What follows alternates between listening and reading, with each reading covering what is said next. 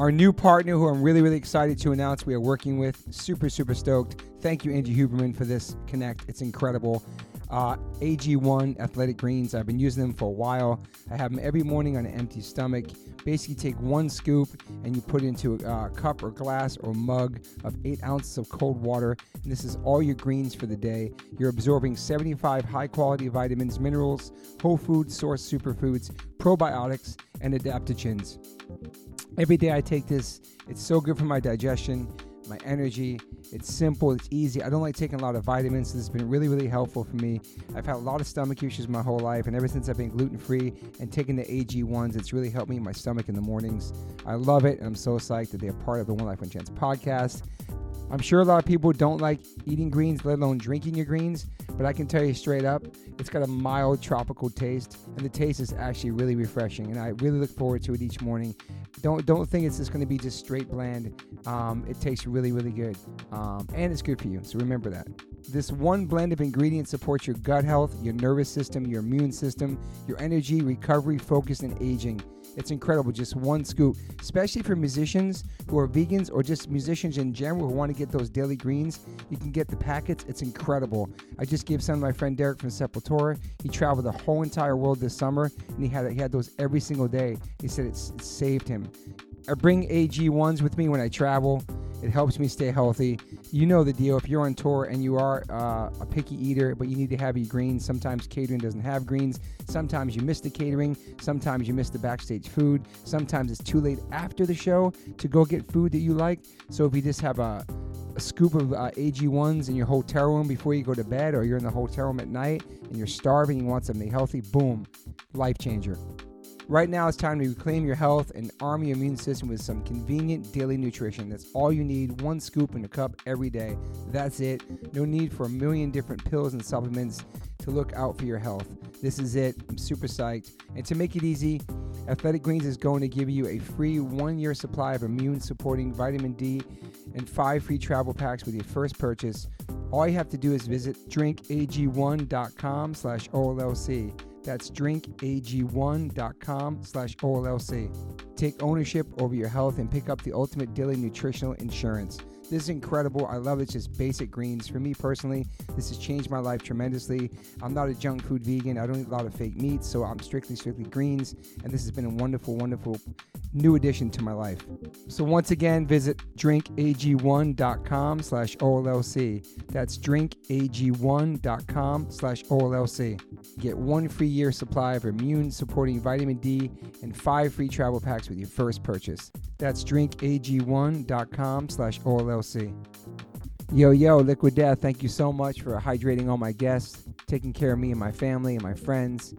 Love your water, love your brand, love what you stand for, love what you give back to the community. If you want to learn more about Liquid Death and how it started, listen to episode 115 with the co-founder, owner, and creator of Liquid Death, Mike Cesario. Just a punk rock skateboarding kid from Delaware with a dream. It's an incredible story, incredible journey. So if you go liquiddeath.com/Toby, you get free shipping on any items you order from liquiddeath.com. And if you want to get water, Liquid Death water, go to amazon.com.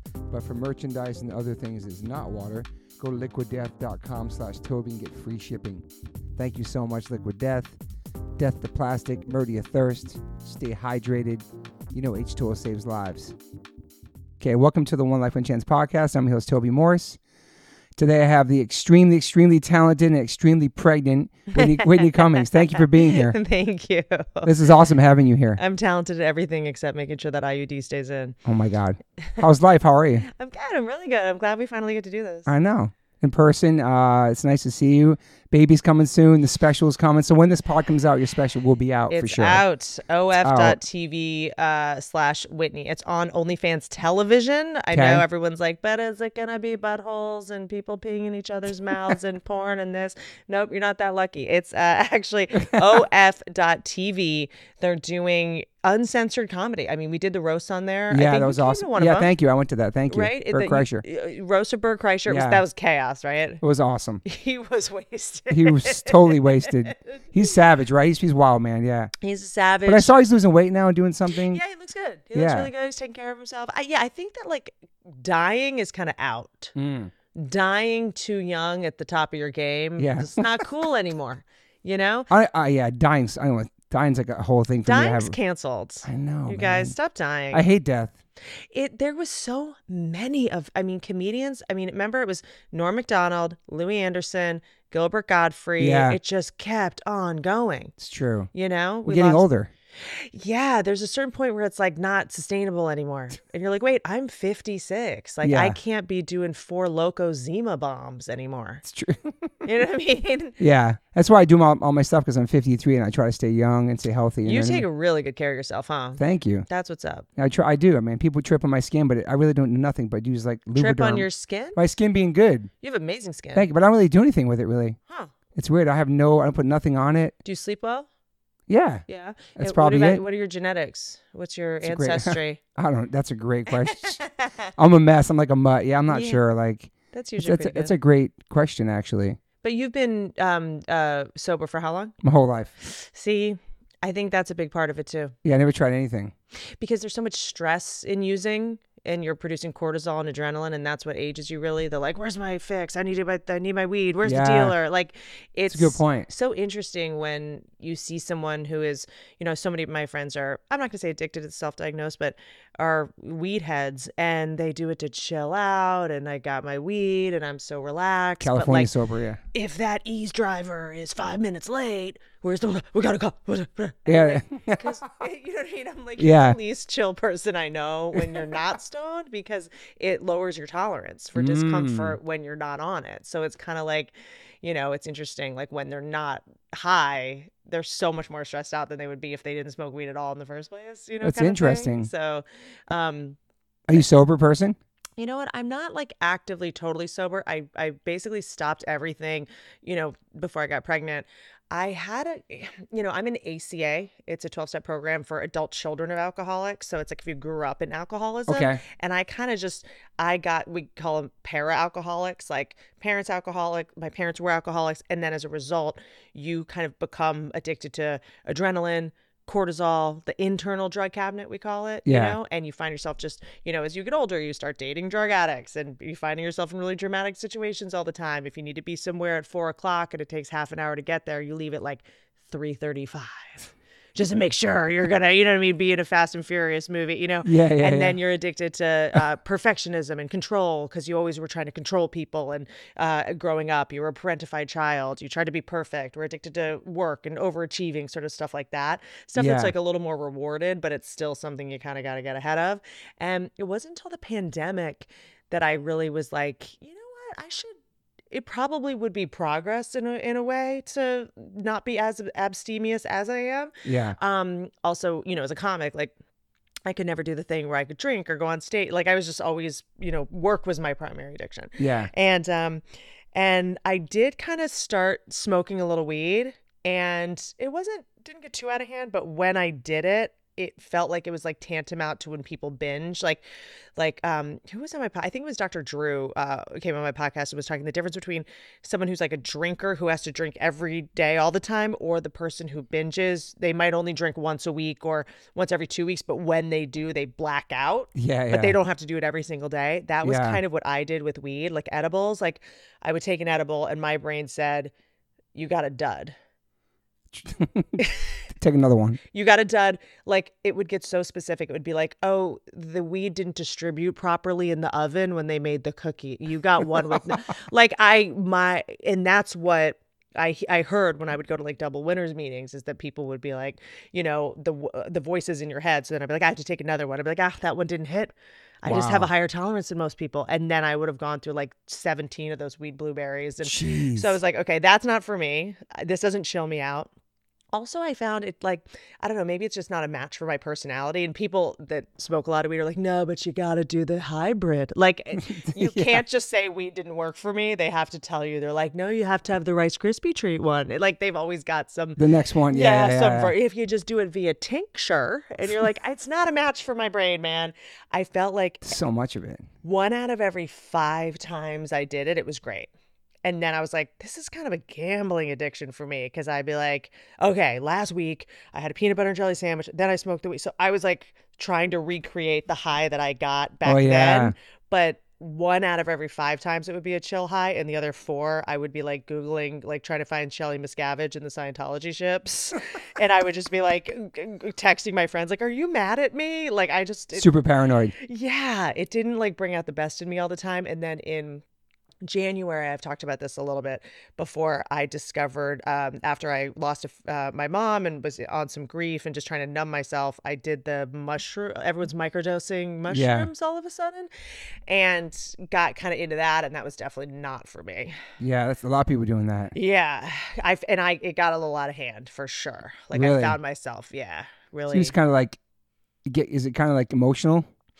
Well, I was using it to check out instead of check in. Okay. You know, I think that it seems like mushrooms can be very medicinal for people. You can take them and have epiphany. You know, I was just doing it to not feel pain instead of to expand my brain and like be more creative. I just was trying to numb myself, and that's not really. And I think I also we're already compassionate people. Like for the most part, people are like, oh, I'm taking this to have compassion and forgive people. I'm like, I'm too forgiving. I let people in my life after they hurt me. I like loan people money after they've lied to me and stolen from me. I was like, last thing I need right now is more compassion. Yeah. And so I got really obsessed with Hitler. Wow. Yeah. I started getting. What, it's like reading stuff about him? Like it's just like, how did this happen? Yeah. Like I'm gonna get to the, like I need to crack the case. Is he in Argentina? Yeah. I was like, yeah, right. Yes, I think he might be actually. There's a lot of Nazis in Argentina. There is. But I think there. Do you ever see the swimming pools? You can look online. Down at a swimming pool, and it has a swastika in the bottom of the pool. You can look online. The Nazis that got out. Yeah, like in Argentina, like in the mountains, you can look down. You can like look the online. Sandals, Argentina just has like a swastika. It's just the pool bottom is a big swastika. You can look down from. You can see it online. It's crazy. Oh shit! You shouldn't have told me that. My wife was probably doing edibles when she found that too as well. But they also think that his body might be in Russia.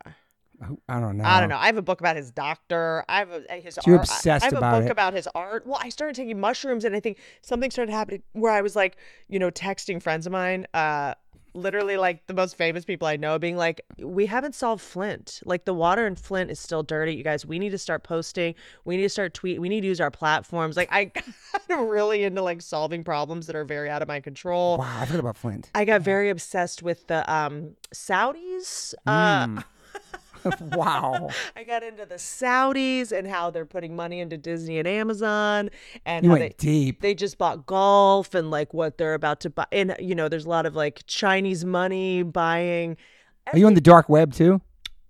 I'm not on the dark web. I know what the fuck that is. It's not a say. You know. Any website I go to, I make sure it gets dark, but I don't know how to get to 4chan and 8chan and all that. It's Thank crazy God. shit. I don't want to see any of that shit. Oh, dude. I'd be full Sound of Freedom. Do you watch the news a lot? Do you pay attention to what's going on? I try to, but I try not to do it so much that I get desensitized. I really spooked myself. Like, I don't know, a couple months ago when there was a school shooting and I just scrolled right past it and I was like, that's not good. Yeah. Like, that's not good. So maybe I need to like watch a little bit less of this. Yeah, I kind of zone. I try to not really look at stuff either and stay in my little world. That's not that hard because I kind of give up at one paywall.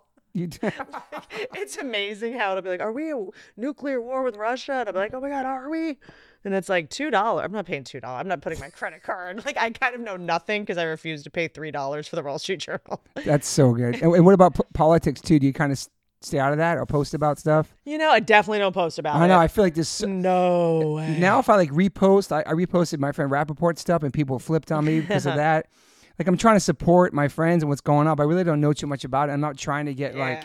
It's tricky, man. It's like for me, and I don't mean to be too calculated, you know, I try to like trust my gut and just whatever. But at the same time, it's like as a comic, like our job is to be a respite from like the bullshit. Like I want people to go, every time I go to her page, I'm going to laugh. Every time I see her talk, she's going to say something that's going to make me laugh, distract me from my life. And if I start tricking people with like, now I'm going to talk about Trump or now I'm going to weigh in on politics, they're like, ugh. Like there's enough of that. Yeah, there's enough of that. And there's other people that are super cool. Like I'll make fun of it. Like, you know, I feel like politics has kind of become like sports for dorks at this point. It's just like, it's basically, you know, the Dallas Cowboys versus the 49ers, the way people just want to fight. So there's no point in trying to get it and have any nuance at this point. And also it's like, to me, it's so ridiculous. Like I did this gig in the Hamptons, like there's a theater up there, and I go up, and it's where the richest people in the world live, politicians. It's this kind of like cosplay simulation where rich people pretend they're farmers. Interesting. In like $50 million homes that have like windmills, but like wow. Have you ever been? I never been to the Hamptons. No, I hear stories though. Yeah, dude, different world. This place is like I don't know if there's tunnels underneath the house. I mean, this is where like if there's Illuminati, if there's like deep state, like this is it. But it drives me nuts because as someone that like comes from like, like I grew up half in DC, half in Virginia, West Virginia. But it's like when rich people go to pretend they're poor, like it's like they stop and they get fruit from a fruit stand, but like the girl working at the fruit stand is like Steven Spielberg's niece. Like it's just like in order to get your trust fund, we need you to have a summer job, kind of thing. And she's just like, and they're paying like $42 for like 6 pairs. I mean, it's just like the whole thing is like, but it's where like really rich people live. But I like to go around and like ask like whose house is that? Like I want the star maps of the Hamptons. Totally. I'm such white trash. Like I'm like, I don't belong here. I don't get this. But it's like the most,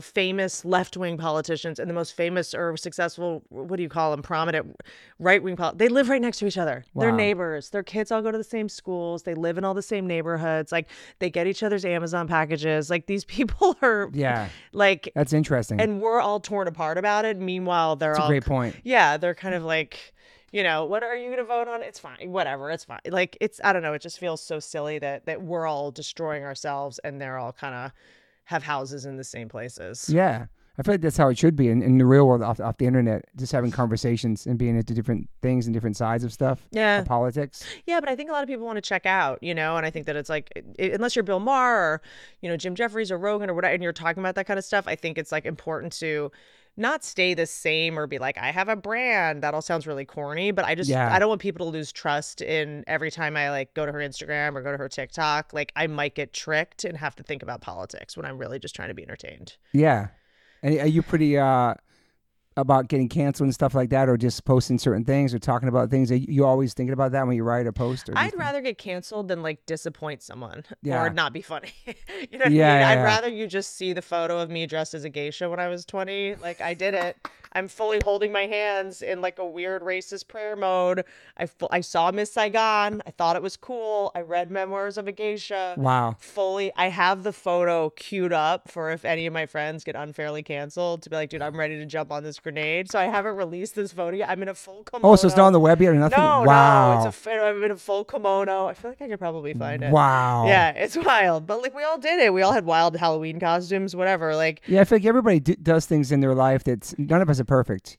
And it's like at the time, I thought it was cool. Yeah. At the time, they came after Gwen Stefani 30 years later for the Bindi. They tried to. Oh God. It's crazy. That's why. But does anyone care? No, they tried to a couple years ago. It was so silly. And who's they? I know. That's what I'm saying. Yeah, these people are sick and suffering. It's like we've turned 500 idiots on the internet into everybody. That's a great point. And when it comes to comics, like honestly, I think that like when people try to cancel us, it's honestly we should just send them edible arrangements because it usually just makes them bigger or becomes you become the best PR people. You don't understand. You're just helping them because people go, oh, this person's racist, and then let me see that racist joke, and you're like, this special's great. This isn't racist. This is great. This is hilarious. That's what happened to Chappelle. Every time people try to cancel Rogan or resurface old clips, his viewership just goes up. Shane Gillis is doing arenas. If he had not gotten fired from SNL, he would be doing, Vassar if he was lucky, Even Louis C.K.'s back, I think. He had that big special. He got an award for it or something. Massive. Just off his website. I watched it. It was great. Yeah. Massive. So I feel like, it comes in waves. People getting canceled, and then it's okay for them to come back. Like, has anyone been canceled that hasn't done something illegal?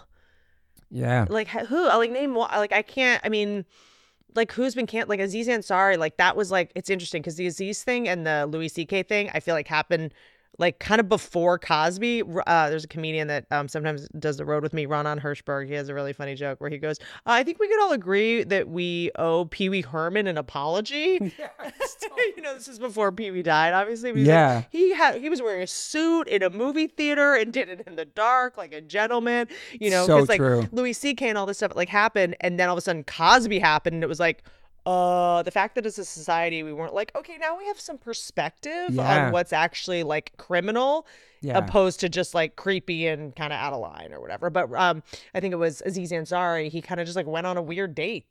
Yeah. And and I think that, dating someone too young, you're obviously going to take the risk of someone who's conflating feelings and facts and whatever, but they kind of just like had bad sex. Yeah. And, that's why I always say date older.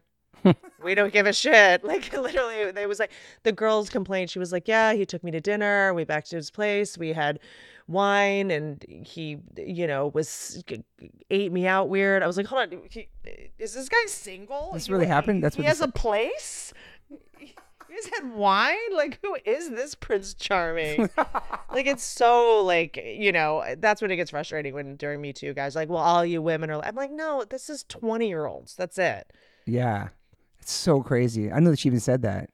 Yeah, she, like, wrote, like, a whole thing. Yeah, it just was, like, I don't know. I think this date older women. We don't even know our Twitter passwords, you guys. Like, we don't even know how to cancel you. Yeah. But yeah, I think there's definitely a fear. I think comics, like, for the most part, I think a more interesting sort of thought about cancellation is just like how badly we want to be loved and make people laugh. And when someone's like, this offended me, it's like, we're the first to go like, fuck you, jokes are jokes. But it's also like, I want you to think I'm funny. Like, I don't want to offend anyone. You're not trying to hurt anybody's feelings, yeah. But I also think we have to stop giving out our comedy for free on Twitter because, like, comedy's not meant to be written and read, right? That's a good point, because, too. I mean, you're right. Okay, so it is meant to be written. I mean, it's not meant to be read by somebody else. So it's like half of comedy is it's written, half of it is being performed. So if I write it, put it on Twitter, the delivery is up to you, right? True. I don't know how you're going to read it. I also don't know.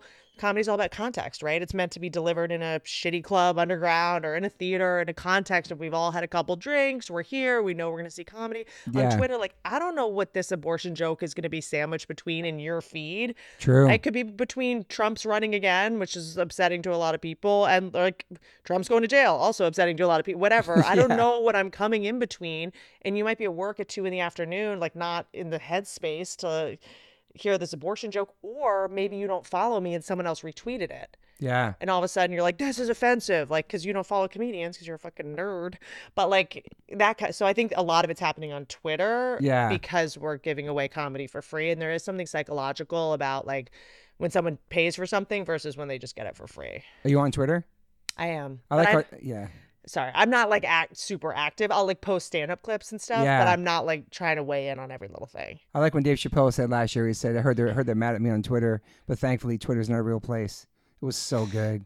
So true. Dave Chappelle. He's incredible. He don't give a fuck. He's so punk rock. Like, he doesn't give a shit. Doesn't give a fuck. And I feel like he kind of shut down a lot of the cancel culture shit too, but just all of his stand-ups and stuff he was just talking about. Like, but it's like, what's going on with, like, we're comics. Like, it's also, let's grow some fucking balls. Like, it's our job to be brave. It's our, like, I don't play the thing is like, we are the champions of free speech as long as you think I'm funny. Yeah. As long as you agree with me, I believe in free speech. Like, if you don't think I'm funny, you don't deserve to have free speech. So if someone's like, Whitney, I don't think you're funny, I'm like, that you get to have that opinion. You totally get to do that. I don't get to go like, you're an asshole because you don't think I'm funny. It's like, yeah. You know what I mean? Yeah. There's a lot of great music that I don't get. There's a lot of great art that I'm like, I don't get it, whatever. So it's like, you know, this whole thing that we're supposed to appeal to everybody. If you appeal to everyone, you're probably not that interesting. It's true. You know, I 100%. think it's like, I'd rather be loved or hated than kind of like down the middle. Same, 100%. You know what I mean? Because at least if someone hates me, like, I'm saying something interesting. Yeah, I feel like if everybody loves you, you're something off there. Like, if people hate you, that means you're actually doing something good. Maybe, in a sense. yeah. I don't know. And like, I like to be able to go like, you know, right up to the edge, or, you know, say shit that's a little bit polarizing. Also, it's like, I don't mean to play like the gender thing, but like being a female comic, like, you just. This is the best it's gone when half the people hate you. You're like, oh my god, half the people like me. This is crazy. You know what I mean? Like, it's just kind of, you know, it's not for everybody. So I'm just happy to be here. Were you? I know you grew up in Georgetown, right? Yeah. Yep. Do you remember Smash Records? Of course. Well, The Wiz was my shit. The Wiz, The Wiz. Nobody beats The Wiz. But yeah, Dave Grohl was on my podcast, and we basically we talked about music stores in DC for like 45 minutes, dude. Smash was the shit for me, going there all the time as a kid. Yep. I lived in Maryland, Okay, where? St. Mary's County. I lived in Okay. the southern Maryland. Yeah. Okay, nice. Do you remember Commander Salamander? Fuck yes. Okay, so Doc Martens, all that shit. all day, Manic Panic. Dude, Let's go. Yes. So my neighbor, shout out Wendy Israelson, who owned Commander Salamander. Damn. Her daughter Zoe Israelson was like my neighbor and best friend. So we got to after school every day go hang out at Commander Salamander, and that's where we discovered like so much music. So everything. The whole that was deal. like the original kind of hot topic, I would say. Like, yeah, but it was a little had more everything. legit. I feel of like course, yeah. Up Against the Wall That's was another the one. Yeah, original yeah. hot topic. You're right. I feel like Commander Salamander was like a little more legit. Like More it edgy. just in terms of if you shopped there, like no one would employ you. Mm. You know what I mean? You know what I mean? Like Trash and Vaudeville. Remember that spot in New York? What was it called? Trash and Vaudeville. Oh, I feel It's like the I've heard same of it. thing on Lower East Side, like on 8th Street. That was But like it was the like punk real store. deal. Like, Yeah. like this is a lifestyle. We're doing this. Yeah, and Smash had more punk T-shirts and records and stuff like that, and Yeah. stickers. But yeah, Commander Salad had like bondage pants and fucking dogs. Spike collars. Yeah, the whole deal. I mean, so shocking back then. I just remember like that's where I would get like black lipstick. That's where I would get the Manic Panic hair dye. Like that was the whole thing. And I would and remember they had like all these like nose rings and face Fake jewelry. ones? But yeah, probably. But Yeah. remember they had a little like what's that called? It was like a display case and it would go in circles. Oh yeah. And I would just sit there and just like watch it and just watch How old were you it when you and started just going watch to that it. spot? Probably eight or nine. Jesus. Yeah, because my friend's mom owned it. Wow. So we got to just like sit in there, incubate, like watch the people come in, and and then whenever there was like a big band in town, they would like swing by. That place was like for real, and it was right across from the Wiz. Oh, down like a couple blocks. M Street's so different now. M Street, dude, Georgetown. So We say like crazy. we were in Georgetown. It already sounds so bougie, but like at the time it was not. It's like Remember Soho. Key Theater was up there. That's where I saw Kids for the first time. Okay. Was like kind of right there. Right now Georgetown has gotten so corporate and so preppy. It's like Restoration Hardware and It's like New York. Yeah, I guess it is. I guess like most places that used to have like a grit to it now have just gotten really corporate. I mean, I just got back from Austin where South Congress used to be food trucks and vintage Yeah. cowboy boot stores, and now it's like a Nike town and like Wow. yeah, and like Hermes store, and you're like, what's happening? You remember the Exorcist stairs? Of course I do. So sick. Of course I do. Was it in Georgetown off of M Street maybe? I don't Yeah, know. it was on M Street. Yeah, like right across Wow. from Yates, like Georgetown University, which I recently learned. I guess I would have known this was built by slaves. Wow. Yeah, White House too. Jesus. I don't know why I feel the need to just throw That's okay. Thanks for those throw facts. grenades Thanks out. for those facts. So were you into punk as a young? Yeah, so I mean, youngster? look, I definitely was like a poser about it. Like I have an older brother. Boy, Oh Ian my right god, dude, I can't. I'm like, yeah, I would steal my brother's Fugazi shirts. And old. I see you still rocking Fugazi shirts. Yeah, too. It's cool, yeah. I collect Minor Threat Fugazi shirts and Bad Brain shirts. Which, if you're collecting Bad Brain shirts, you're gonna go broke real fast. Oh, there's incredible ones online. Yeah. Yeah. You have an Eye Against the Eye one? Is it yellow? No, you have that one. That's I have the yellow one. Is I don't want to tell you what that cost Okay. me, but so there's you're this, buying vintage shirts offline. so there's this dealer, this guy in Japan. Maybe Oh. he lives in Pensacola. Let's be honest. Probably. I don't know, but I was able to get one. And he was like, I'll throw in this and this, but I'm like deep into negotiating for course. Bad Brain shirts. So you look for them all the time. Yeah, it's kind of Wow. a problem. Did you get to see them back then? I got to see them. I want to say maybe at the 930 Club. I remember going Woo! with my brother once. Great venue. Great venue. Played there a couple times. Been to a lot of shows there. Yeah. I've never played as a performer. Is it as amazing as Yeah. being in the audience We there? played with that band Clutch. Remember that band Clutch? Yeah, of course. Yeah. Yeah. But what about it? Like, is it just It's just cool because low I seen those ceilings? Minor Threat videos from there. I see that pole right in the middle. Uh-huh. It's the way it's set up. I have a cool picture to show you. It's like me diving in the crowd at a Sick of It All show there, like in '89. Yeah, man, I love that every shit. couple, if I'll do like smaller venues and I'm able to do meet and greets, like every now and then someone will be wearing a 930 Club shirt, and I'm just like, Do you have one of those? you know what? I don't. I need to get one. But I have the book. I have the coffee table book. Oh, yeah, I got that too. Yeah, I which need to I get love. that shirt, though. Yeah, we got to get that. I looked on Etsy and a couple of them didn't. I know, I'm such a dork. I looked on Etsy. Whitney Cummings is buying all the hardcore shirts online. Oh, dude, I'm telling you, but sometimes they're fake ones. Of course. You know, the good ones are going to run you 80 to Yeah, those are probably more on eBay, right, than Etsy. Who I don't even know anymore. There's so many things. There's like I don't like. I kind of like. I feel like we're at the point in our lives, careers as adults, where it's not corny because I'm like, oh, I feel like such a poser. Being like, but you saw them, so that's the thing. Totally. That's like all the kids wearing CBGB shirts and all these different shirts. I was probably 13, 14. Yeah. And then as far as the straight edge thing, I was very into MXPX. What? They were just on my podcast. They just dropped a new record. No way!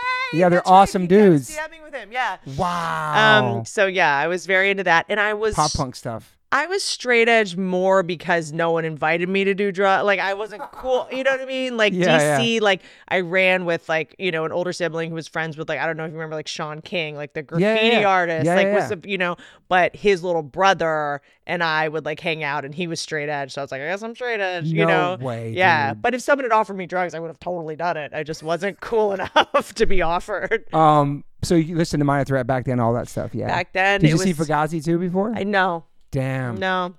Incredible, man. No, do you remember when Dave Grohl did was it Sonic Highways? So cool. So cool, that episode. Played with the Bad Brains, all that stuff was incredible. Yeah. And also, I didn't until later in life get into go-go music. I mean, being specifically DC. man. Dude, it is just like, I can't. Trouble Funk, EU, Rare Essence. Listening to Trouble Funk, like changes your cellular mitochondria. There's just like something about, and I don't know if it's special. So special, and it's so energizing, and it's just so like, I like watching YouTube videos of it because they're all just drenched. You know, some of the songs go on for like 18 minutes. And there's really no other go-go scene in this world besides like DC and Baltimore. That was specifically DC, Baltimore, wasn't it? Yeah, Minor Threat's last show was with Trouble Funk. It's kind of crazy. So the crazy. punk shows and the hip hop, those shows together. What's Ian like? He's just the coolest. Yeah, you gotta meet him someday. Next time you go to DC, I'll set it up.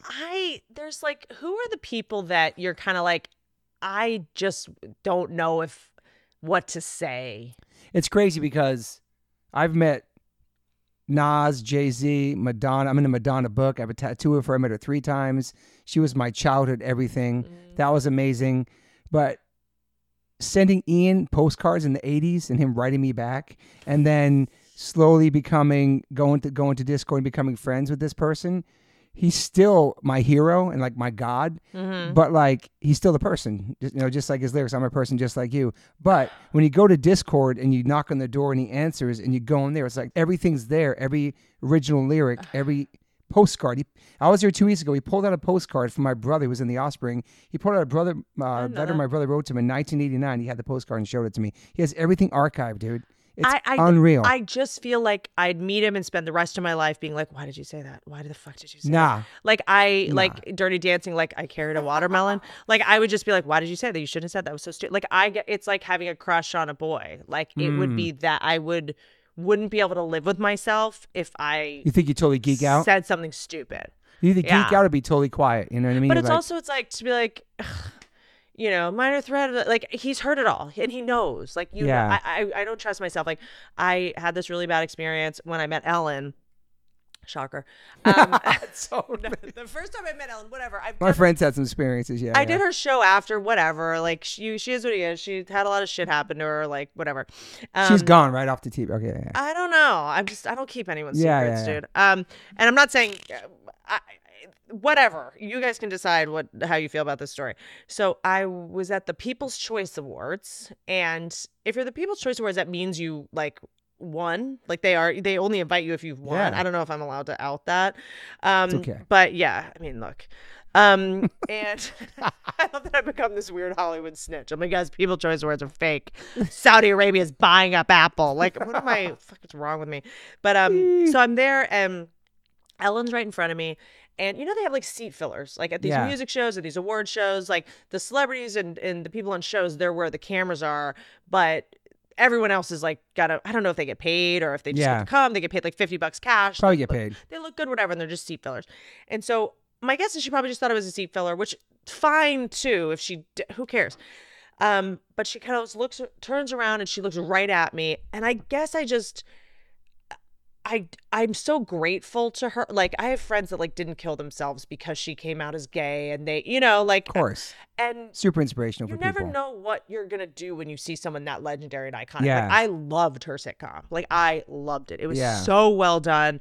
It was so funny. Like, because when it came out, it was on for a couple of years, and then Friends came out and started just crushing it in the ratings. And she would make fun of Friends within the show. Like, if someone came to her coffee shop, because she had a coffee shop too, and then Friends had this big coffee shop, and someone would be like, "Hey, can I get an almond latte?" She's like, "We don't sell that. You might want to go down to Central Perk." Like, they're like, she was like clowning on Fred. Like, it was just like so. I loved it, and I was a fan. Her specials were also incredible. She had great ones, yeah. Like the bit where when you trip in public, you look behind you. Oh yeah. So like, just in case someone's looking, you're like, what did I, like, just like, she was brilliant.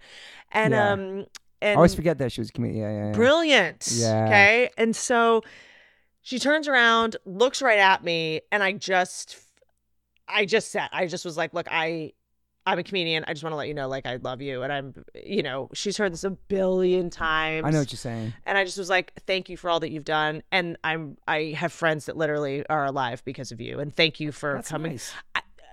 She's probably heard that 15 times today, whatever. And so I just give this whole speech, and then she just goes, okay. Whoa. And turns back around, which I know that she didn't sign up for that in that moment, because normally if you're sitting with a bunch of famous people, they know not to act like that. But I having a bad day, I don't know. Or I didn't know my place, and I should have just whatever. I believe if you like someone, you should tell them. 100%. You know what I mean? This whole thing when people come up to you and they're like, "Oh, Toby Marco. Oh yeah, I heard it. Oh cool. Yeah. Oh, you're mute," and you're like, yeah. Oh, I don't want to be stop playing it cool. No one's cool. Yeah. If you like someone, tell them. I don't know. And you did it. You felt bad after that or no? And then she turned around, and then I just started disassociating and basically saying my inner monologue out loud in a Southern accent. I just like panicked. I literally panicked. I've never had this happen before. I was like, all right, well, I guess we're going to have to, the show's going to start soon. And I just like went into like, wow. I don't know why I'm bringing this up. Oh, I feel like Ian, I would do something like that and just be too unctuous, but he'd probably be very cool about it. Totally cool about it. He gets it all the time too, but he knows how to handle it too. And he loves like talking and showing you all the things in Discord and like, wow, it's very surreal, man. It's like, he seems very down to earth too. Everyone says he's just like, he's like the epitome of like punk rock. He's everything that it was about, and he's still about that life. You know what I mean? Like his ethics, his DIY, everything, how he lives his life, his record label. Yeah. And it's probably like one of the last standing punk houses in the world, in America, probably. Discord. You got to go there next time you're in DC. I would love to. I would make that happen. I would love to. It's. I know. And I do. I mean, it's funny. Like Kevin Christie, I don't know if you know, a comic, also brilliant fine artist. He's done a lot of art for albums like Beastie Boys and stuff like that. And he, he's awesome. And he, whenever I have to make a decision about, should I do this TV show? Should I do this movie? Should I do this thing? He goes, just be the minor threat of whatever you're doing. Wow. You know what I mean? It's fucking awesome. Like that's on a Post-it note in my, just be that. So the answer is no. The answer is no. Yeah. You know what I mean? Oh, well, we'll pay them next week. Nope. You pay them now. You know, it just, that's the true north. Yeah. I think it's cool how the impact of his music had and the career that you do as a comedian and everything you do, that he affected your life too. Because it's all also walks just, of life. It's you awesome, have to be dude. braver. You just have to be braver at all times. And you just have to take the risk. And if less people like me, that's fine too. Because I'd rather have less people that are dope than more people that are corny. Mm. And I like, love that. and like, I love like this photo. It's like, you have to think your fans are cool to perform like this. Yeah. Because you're in their lap. Yeah, literally. You know what yeah. I'm saying? That's how it all started. Yeah. No barricades. None of that stuff. That's it. So it's like, has to be people that you would actually fuck with, that you want to be around. And I remember touring with a couple comedians in the beginning, you know, before I had any kind of like fan base or any of that kind of thing. And they hated their fans. And I was like, that's my nightmare. Yeah. To project some kind of, you know, image that or be doing jokes that attract a kind of audience that I don't want to hang out with. And their fans come up to them to take pictures and they're like, oh God, fucking, you know? Yeah. Anyone that comes up to me in my shows, I'm like, what's up, dude? Yeah, you do that all the time after the shows. It's awesome. You know, because then I get to meet them and I'm going like, all right, if you think I'm cool, I must be doing something right. You know? Yeah, I love that you do that. And that's very punk. That's like at a show, we'll play a show, and then after that, we'll meet us at the merch booth, and we'll be over there hanging out, talking to people while they're buying T-shirts. It's the exact same thing. Like you're equal with everybody. If I go to Cincinnati and you come to my show, like I want to hang out with you. Yeah, you're fucking with me. Yeah, because there's times you're like, I know this joke will get a laugh, but like, it doesn't feel honest. Like it just feels corny. It feels like a shortcut. Like I don't know. Like the kind of people that are going to pay money to see this, I probably don't want to hang out with. Like doesn't feel right. You know? Yeah. So you become friends with some of your fans? Or is that tricky? No, it's not that tricky. I mean, I've dated one. Okay. So extreme.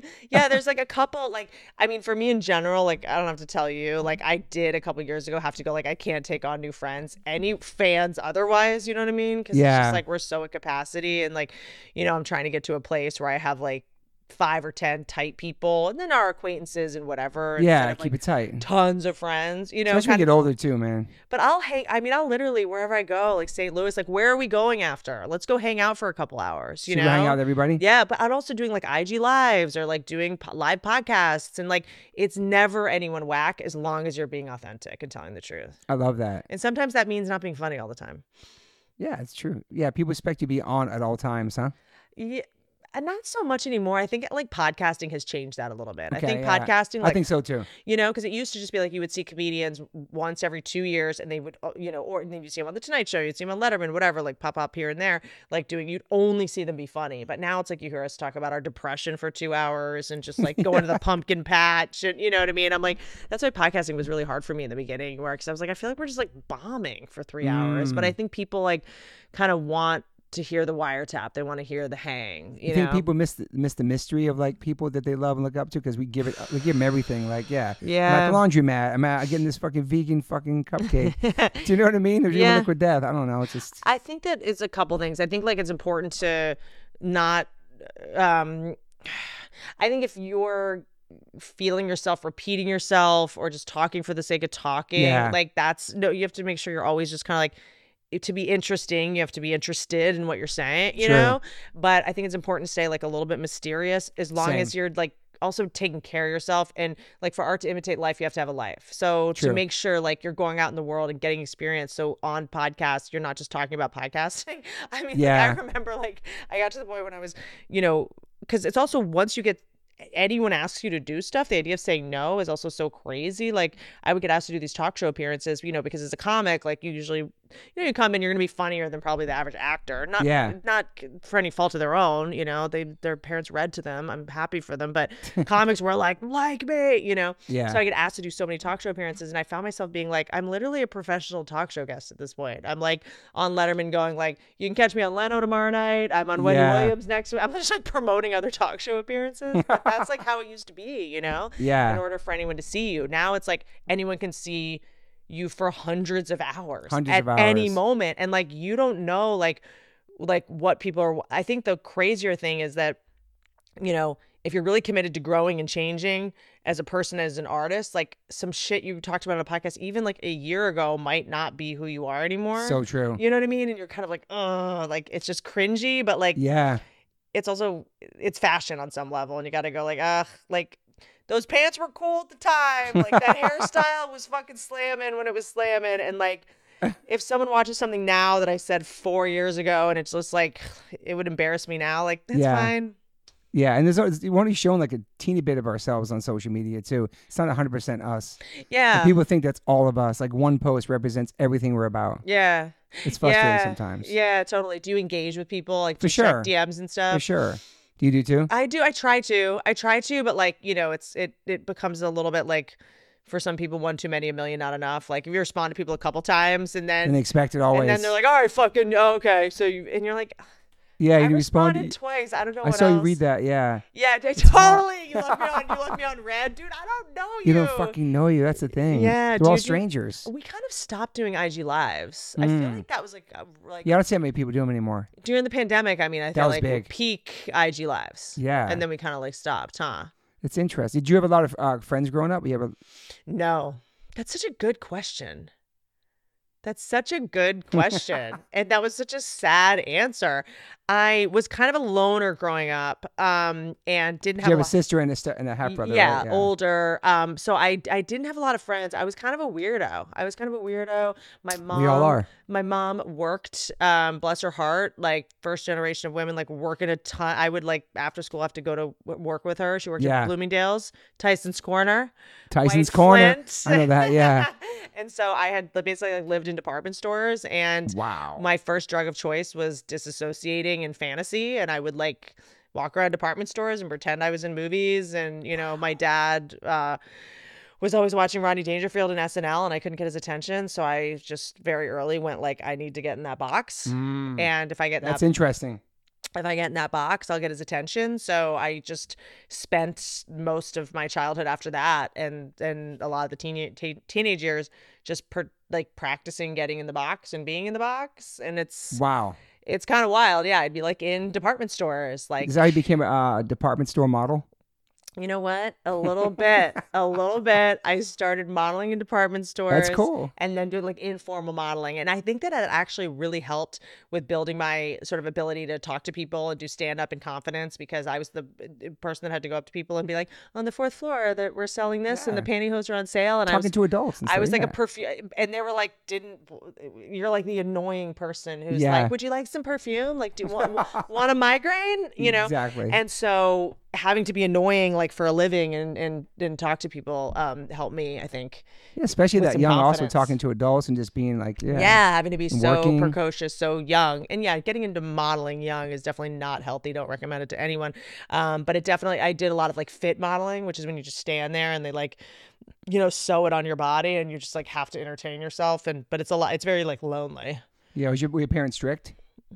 That's such a good question. God, you're raised Roman Catholic, right? Yeah. I was raised, like it was kind of, but it was really hypocritical type. But it was interesting because my parents were very hands off in a lot of ways, very like neglectful but let you do your thing. They trusted you. But when they were strict, they were really strict, because it was also like, dude, we grew up at a time where it was like, go out and play, come back before dark. Totally. Like running around Georgetown, running around Montrose Park, like, like just come back before dark. And which kids don't know when it's going to get dark. Yeah. Either. So it just gets dark and you're like, fuck. They're just trying when the streetlights come on. Yeah, you're just like trying to get home in the dark. You just go home with some other kid and then they have to call your parent. You were fine. You were safe. You were out there. It's interesting. I think it's good. I don't know. I think that's illegal now. You can do that now.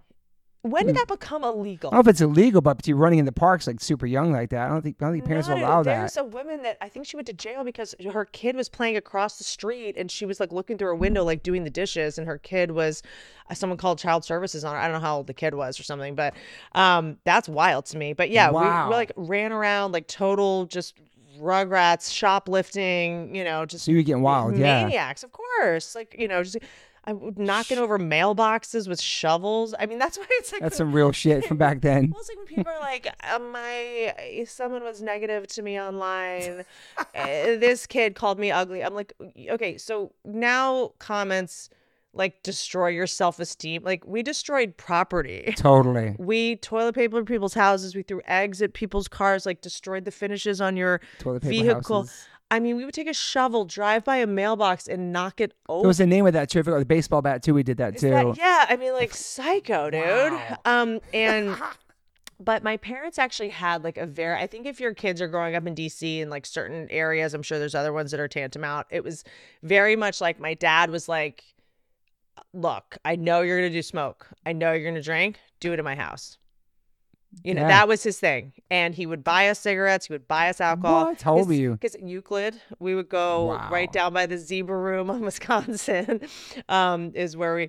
Then you get fake IDs. There was a place in Georgetown. Because he's like, I don't want you asking some other. I know you're going to ask some man to do it. True. Which we did. And we would. Yeah. We totally would have.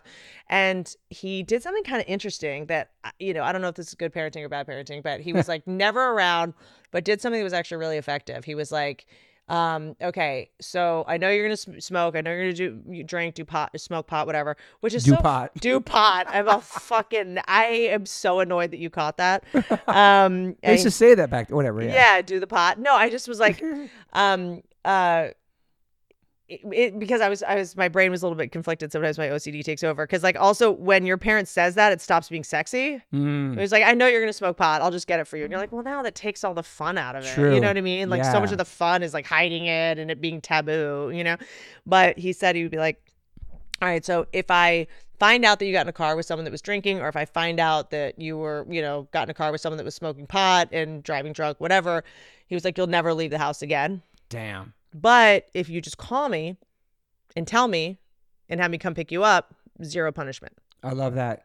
So I have that with my son, the open communication. That's it. So important. So you learn not to keep secrets. So 100%. I would like call, pay phone. You don't have to lie to your parents. That's it. I'd be like, hey, the driver's drunk. You'd be like, cool. I mean, he would never pick up the phone when I would call, and he'd be with hookers and stuff. But whatever. It's okay. It was a good, in theory, idea. I never felt like I had to keep secrets from him. And I think if you're raising daughters in DC, like you kind of got to go like, I know what's going to happen out there. Let's just make sure you don't die. Like Ocean City. Where did you go? I went to Ocean City Summers. before. Okay. Oh, so shitty. Waldorf Skate Park. I used to go to. Oh, I was always in DC though, going to shows. Were you Rehoboth, Dewey, Bethany? Nah, I was just in Maryland. I moved from Newport, Rhode Island as like a punk rock skater to Southern Maryland, where I saw my first Confederate flag, where I heard the N-word by a white person, where I was like a breakdancing weirdo, straight edge kid. And I went to high school there, and it was like culture shock. It was hard for me. And then I started going to the shows in DC with my older friends, and that's when I just kind of escaped that little town I was living in, The first thing I ever did as like a writer is remember the show Animaniacs? Yeah. I wrote a spec for Animaniacs when I was like 13, 14. Wow. I was like obsessed with that show. And then when I was in college, I was such a weirdo. I wanted to, I saved money to get a camcorder, and I would go to Brooklyn every weekend when I was in college in Pennsylvania. Yeah. And I was in my head making a documentary on female breakdancers. Really? Yeah. And then my camera got stolen. I went every weekend for like 6 months and started getting to know them and like documenting like how when there were breakdancing competitions, violence actually went down in the neighborhood, because it was like a way to kind of have like a catharsis. Totally. And was there a lot of women breakdancers there? Not a ton, but it was like that's who I was like focusing on primarily. That is cool. And then my camera got stolen. Damn, there'll be some cool footage to have now. I know. And it was funny because I was like, I'm getting to know them, and like they really like me and they're starting to trust me. And meanwhile, they're like, let's just be nice to her so we can steal her camera. Were you into hip hop and stuff too? Fair. Yeah, I was into, I gotta say, like, I had like a couple CDs that I was like lived by, and it was really Tribe Called Quest for me. Best. That was dude. like my religion. And I had, and maybe it's like a form of OCD where I can kind of only focus on one. And I discovered more like hip hop later, but Tribe Called Quest was like incredible kind of my albums, life. All of the records, dude. I mean, yeah, was kind of my life. It was also just like, and I'm just putting this together now, like they were funny also. Totally, you know what I mean? funny. I mean, rappers, like I'm obsessed with hip hop and rap because it is usually just jokes. Like when you look at Lil Wayne lyrics, you're like, that's a fucking killer roast joke, wow, dude. Yeah. You know what I mean? But it was just like, do you know the importance of a ska page? Like it was like silly, So I think on some level, before I discovered comedy, like hip hop was like, there was a silliness to Tribe Called Quest, even though they were also saying like obviously really deep shit. There was like one busting nut on your couch, and they got Siemens furniture. Yes, and you're like, oh, like it's that. Crazy that's like wordplay. As a roast joke. You're like, what? Five Dog, rest in peace. Yeah, Tribe's incredible. Yeah, on 0.5, like all our friends would be like all the time. Like, it was just there was a silliness and a playfulness to it that I think probably. But it was hard too. The beats were hard. There was this great De La Soul, that whole Native Tongues. Yep. Queen Latifah, I loved all that stuff. Moni Love. Yeah, Queen Latifah was, I mean, not a game, dude. She wasn't. I feel like she doesn't get enough credit. I know she's an actress now, but it's just got so successful at so many other things. It's just sort of like, it's like she can just do anything. But I do remember there was like a moment a couple of years ago when like, I don't know, I think it was like Rebel Wilson and like a bunch of people were like, there's never been plus size women in movies and we need to get, and it was like, I don't know, man. Queen Latifah started a bunch of movies. Like she did. Roseanne was in movies for a while. Yeah, like we just how quickly we want to like make up this narrative that, I'm like, do your research, homie. Like that's not the case. So you moved to Virginia when your parents divorced, huh? Was that kind of culture shock? Yeah, a place called Roanoke, Virginia. Yeah, I know Roanoke. Yeah, I played the boat, the boathouse or something there. Yeah. That's the first time I saw MXPX. Was in Roanoke. It was a crazy venue. Yeah. Yeah, there's a lot of like straight edge bands kind of come through there. I feel like. Remember Avail? What's it called? Avail. They were from Virginia. Oh, that's Richmond though. Yeah. Okay. Yeah. And so I lived there because we were like running around DC getting in a lot of trouble. At a very were you partying too? Yeah, I was just like, just ran away from like literally didn't go to school for a couple months kind of thing. You know what I mean? And then went to Roanoke, Virginia, lived on a farm with my aunts. And that's crazy. Yeah. And I was very alone there, very solitary. Didn't have a lot of friends, whatever, like had a nose ring, had blue hair. Sick. Shaved. Like, remember when girls would shave the back of the half of their head and then do a ponytail? Totally. Like, that was my shit. What was that? I remember that. It was a thing, though. But it was annoying because it would grow out. Then you'd have this weird, like, half mullet. Like, I look back, I'm like, what was I doing? But I was very much like, I had like the fucking tiptoe pants and the airwalk. Like Airwalks. Yes, dude. The airwalk. And it was the big ass jeans. The big ass jeans and the tiny little crop top. It's coming back too. It's back. Have you been to Urban Outfitters? Some of my friends' kids rock that stuff now, yeah. Dude, it could not even walk. The pants, like if it was raining, would be wet up to your knees. It's like rave pants almost. Yeah. But like airwalks that was the shit. That was the whole thing.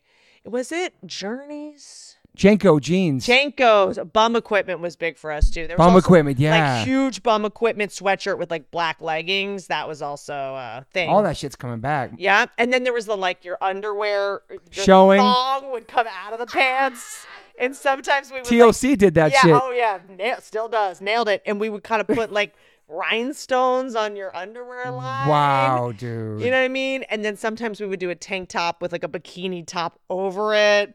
I don't know. That was such a weird thing, like showing underwear. But I mean, dudes were doing that. Marky Mark was doing that with Calvin Klein's, all that shit. Like, all like your main skill as a graffiti artist is you have to run from the cops. You know what I mean? And we would all wear these pants. They were you couldn't run in. You couldn't fucking get anywhere, dude. Were you doing graffiti too? No. Okay. I was like just like I don't know what your tag was. Poser. No, I was just like a poser that would like follow around. Yeah. Graffiti artists and stuff. But I wasn't like super savvy about like the skate parks in DC. Like I would have been that skate park rat, but I just feel like was there many skate parks? I remember there's Crofton skate park I went to in Maryland. No, back then not really, man. In DC, but when I went to Philly, of course. Love Park. Yep. Yeah, huge. All that. So I remember when I was in college, like always going by there and it being really big. Damn. You know? In terms of skate, I just have a question. Tell me. I skate crazy still. I know, but like when you walk by like a staircase or like a railing, is it like the way you would also like look at a girl's butt? Like you have to like imagine what you would do to it. Like, can you walk past? Like, okay, for me, I never got there. I'm an 80s skater, so I still skate half pipes. Okay. I skate vert. I skate mini. I don't skate street. My son skates street. My wife works at the Barrack Skate Park. She runs it for like 10 years. So yeah, rails. I never did that. I watch my son do. I'm like, I would never do that. But that's a great point. They probably do. They look at like a park bench or something. Like you have to figure out like it's how am I gonna? They see the world different for sure. Yeah. Like it must just be so like you said the Exorcist stairs. I'm like, is that just a skater thing? You have to any flight of stairs. You have to be like, have you seen those? Yeah. I bet I could fucking survive. I'm sure it is. It must be exhausting as a skateboarder. But it's kind of beautiful. They see things like that. See things like I don't know that we see them differently. Every time you see like a little slope, you have to be like. If I see, keep walking. I'm 53, and if I do see like a bank, I'm like, damn, it'd be kind of sick to grind that. Yeah. Do you know what I mean? You look at it so different. It's like you're not even checking out women; you're just checking out like. And it's crazy when the city asphalt. started putting spikes on top. They started putting spikes on things so people can so skate that's not for pigeons. No, man, that's for those skaters who are like ruining those spots. Why does it ruin them? Because grinding them down, shipping the brick, whatever they're doing, scraping them, whatever. It's not more about them getting hurt. Sorry, my dog just farted in a way that's my dog does that. By the way, shocking. Yo, what is Magna cum laude. That's what you. I don't know what the fuck that means. That's what you graduated. That in. is so embarrassing. I don't know what it fucking means though. I guess it means you got decent grades. Okay. I don't know. So you're smart. I'm such a fucking dork. But also, like, but you graduated. The better the school you go to, the more grade inflation there is. I mean, college is just a eugenics program at this point. Like, I went to what's thought of as a good school, which, by the way, bragging about going to an Ivy League school at this point, you're literally just like, I went to a school that took Epstein money. Like, it's so embarrassing. You know, actually, Penn didn't. They sent out a letter specifically saying we did not take any money from Jeffrey Epstein. I was like, oh man. But I grew up like getting into an Ivy League school for so many people to go there. It's like a formality. Like their parents donated, and it's just a bunch of like Ivanka, right? Yeah, was going there. When I was going there, like I took it very seriously because I was also paying for it. You know what I mean? And I had loans, and I was like, I'm gonna, and I did it in 3 years instead of 4 years because in 4 years you could do it, you know, so that you can be in sororities and fraternities, and everyone's like trying to meet a business partner or like a wife like. Because the same thing with the left and the right. This is why being on the left or the right and rooting for either, all their kids go to the same schools. They go to the homecoming. They all fucking. It's money, man. It's crazy. Yeah, it's just all this like where rich people just go to breed. And I was like going to class like an idiot. It was just like me and like 2 Asian kids. And I'm like, I'm gonna get an education, dude. This shit is a fortune. Yeah. You know. So, and I think I actually am glad you know, I ended up doing it because I did discover I got a communications degree, which I know is like the biggest like joke, but there was a professor named Carolyn Marvin, and she taught something called the First Amendment. She would burn the flag on campus every year, like super punk bitch. Like she would, you know, and she played for us the George Carlin 7 words you can't say on television. And incredible. I thought that I wanted to be a journalist, and I didn't I interned, you'll remember this, for Barbara Harrison. I don't know if you remember Barbara Harrison. She was at local news in DC, which, by the way, what was were you DC 101? DC 101, was that your radio station? Yeah. And I was 95.5, but DC 101 too. And so I interned at a local news station in DC, and I was like, I'm going to be a journalist, and this is what I'm going to do. And you know, local news is always so like ridiculous anyway. It's so like bonkers. And they let me make a video, like a tape, where I read local news. Wow. And I couldn't stop making jokes. It was about, you know, it was always so sensational. It's always about a kid getting abducted or some shit. And it was like, this 6-year-old kid was abducted, you know, and, you know, by this pedophile or something. And they put a photo of the kid up, and he was like not an attractive kid and was like a little chubby. And I was like, oh God, like who would want to molest him? Like I don't stand by the jokes, but I couldn't stop cutting it with, and I was like, this is not for me. Although I think that comedy is sometimes the intersection between like journalism and like being a lawyer. That's what we do. We like make a case. True. Like I was like, we say something that's not true, and then we prove it.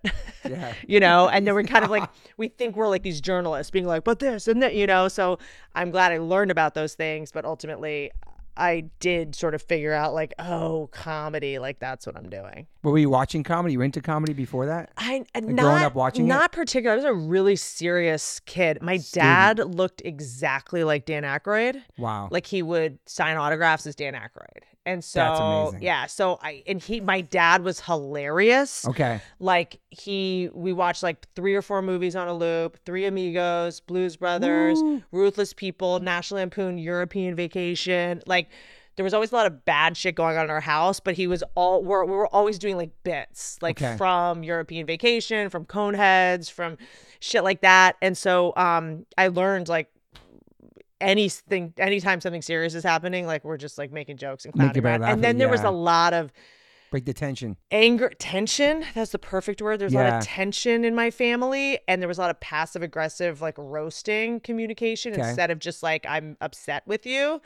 Like at any holiday gathering, Thanksgiving, when like the aunts and uncles got together, it was always like, can you pass the salt the way you pass around women when you're married? Like it was a lot of that shit, you know? That's why I became a great roaster.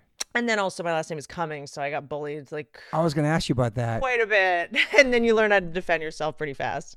Wow. And then also this is like I don't know, this might come off weird, but like I was also friends with black girls.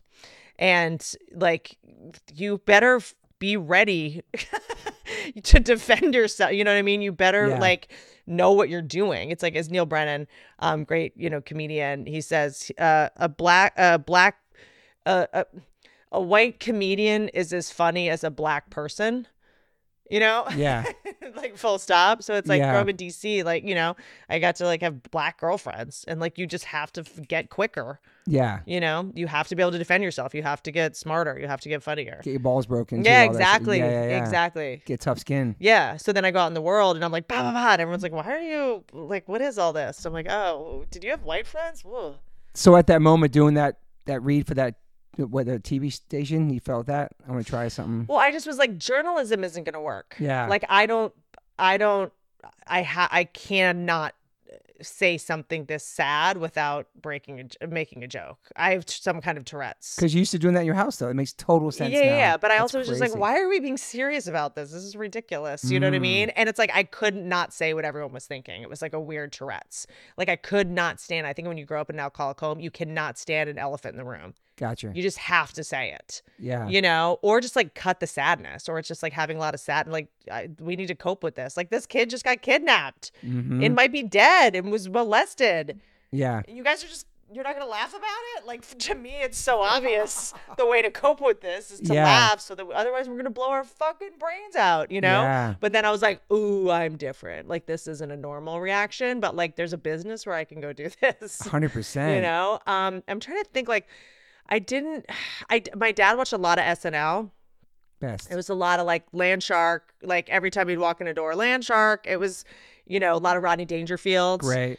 And he would use Rodney Dangerfield jokes to like flirt with waitresses and stuff. And I saw the power of what a joke could do. And Interesting. I also, like, early when I was writing, I actually thought in terms of like, and still when I'm writing, I just did my 6th special, and I still think this way. I go, I want to make sure there's a couple jokes in here that other people could remember and tell, and like they could kill at work. It's cool. Or like they could kill with someone else. Yeah. You know what I mean? Yeah, I love that.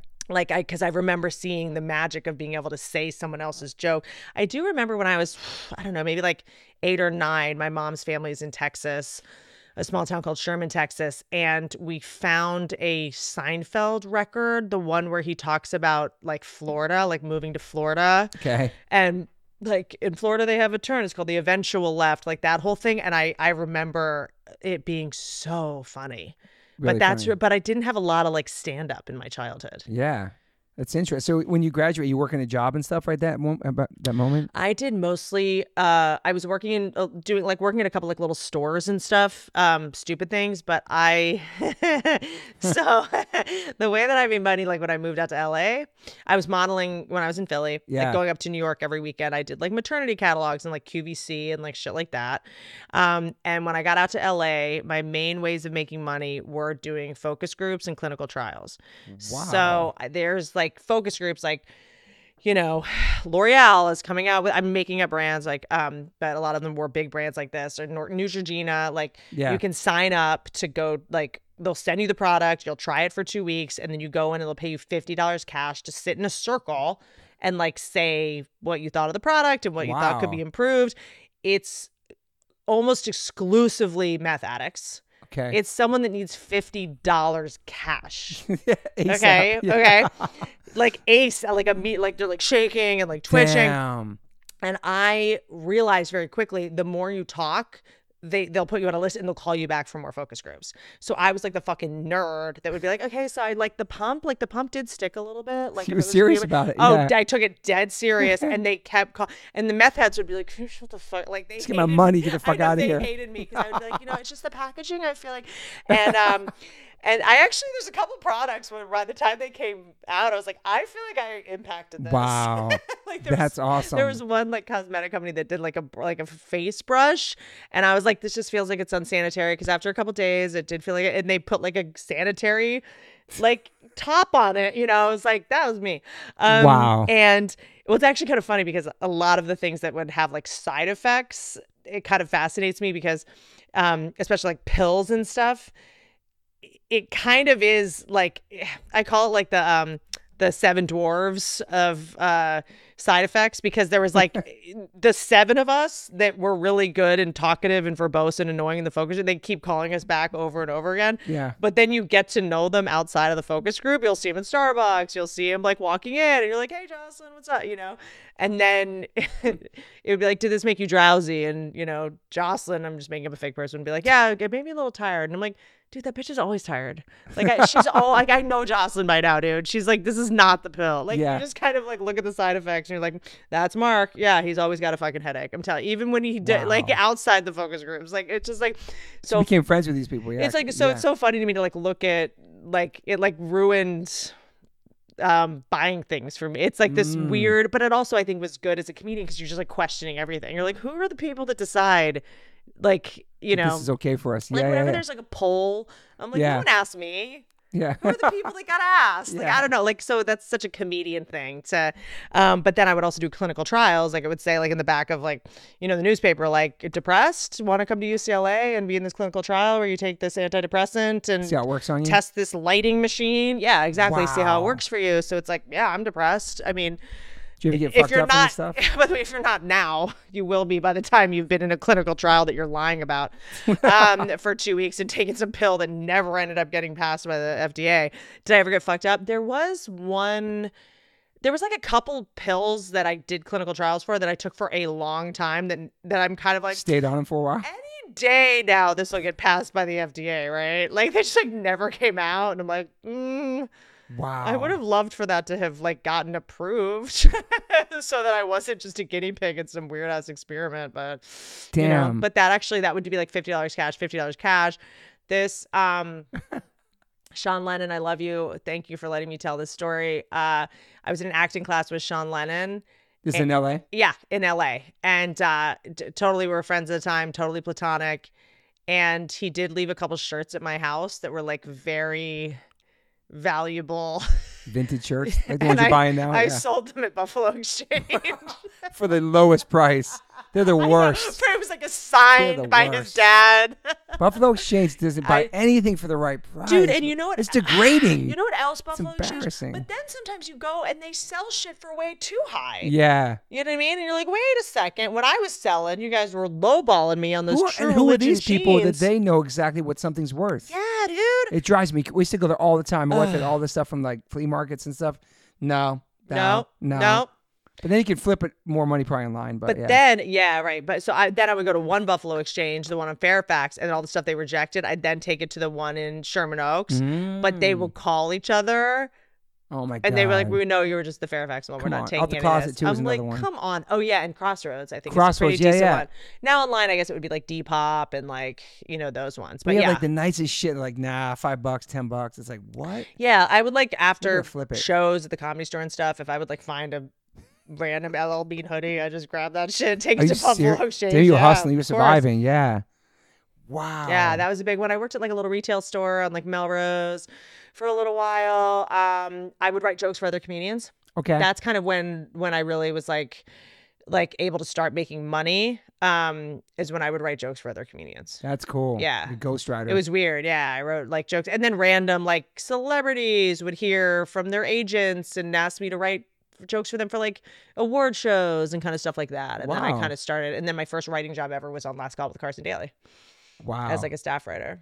That was a good show too. I remember him. Yeah. Well, it was a lot of music. It was a lot of music people. Yeah. It was a lot of music. And you worked at Punk too, right? Oh, that's right. Well, that was my first, like, it's interesting. Like, Punk'd at the time was you had to be anonymous to get the job, but then got maximum exposure. So it was kind of this perfect thing, And I remember the audition. It was down at MTV on Colorado. Like it was like the parking was like a nightmare. Yeah. And I know what you're talking about. Yeah, it was like a shit show and I didn't have like the 17 quarters to fucking whatever.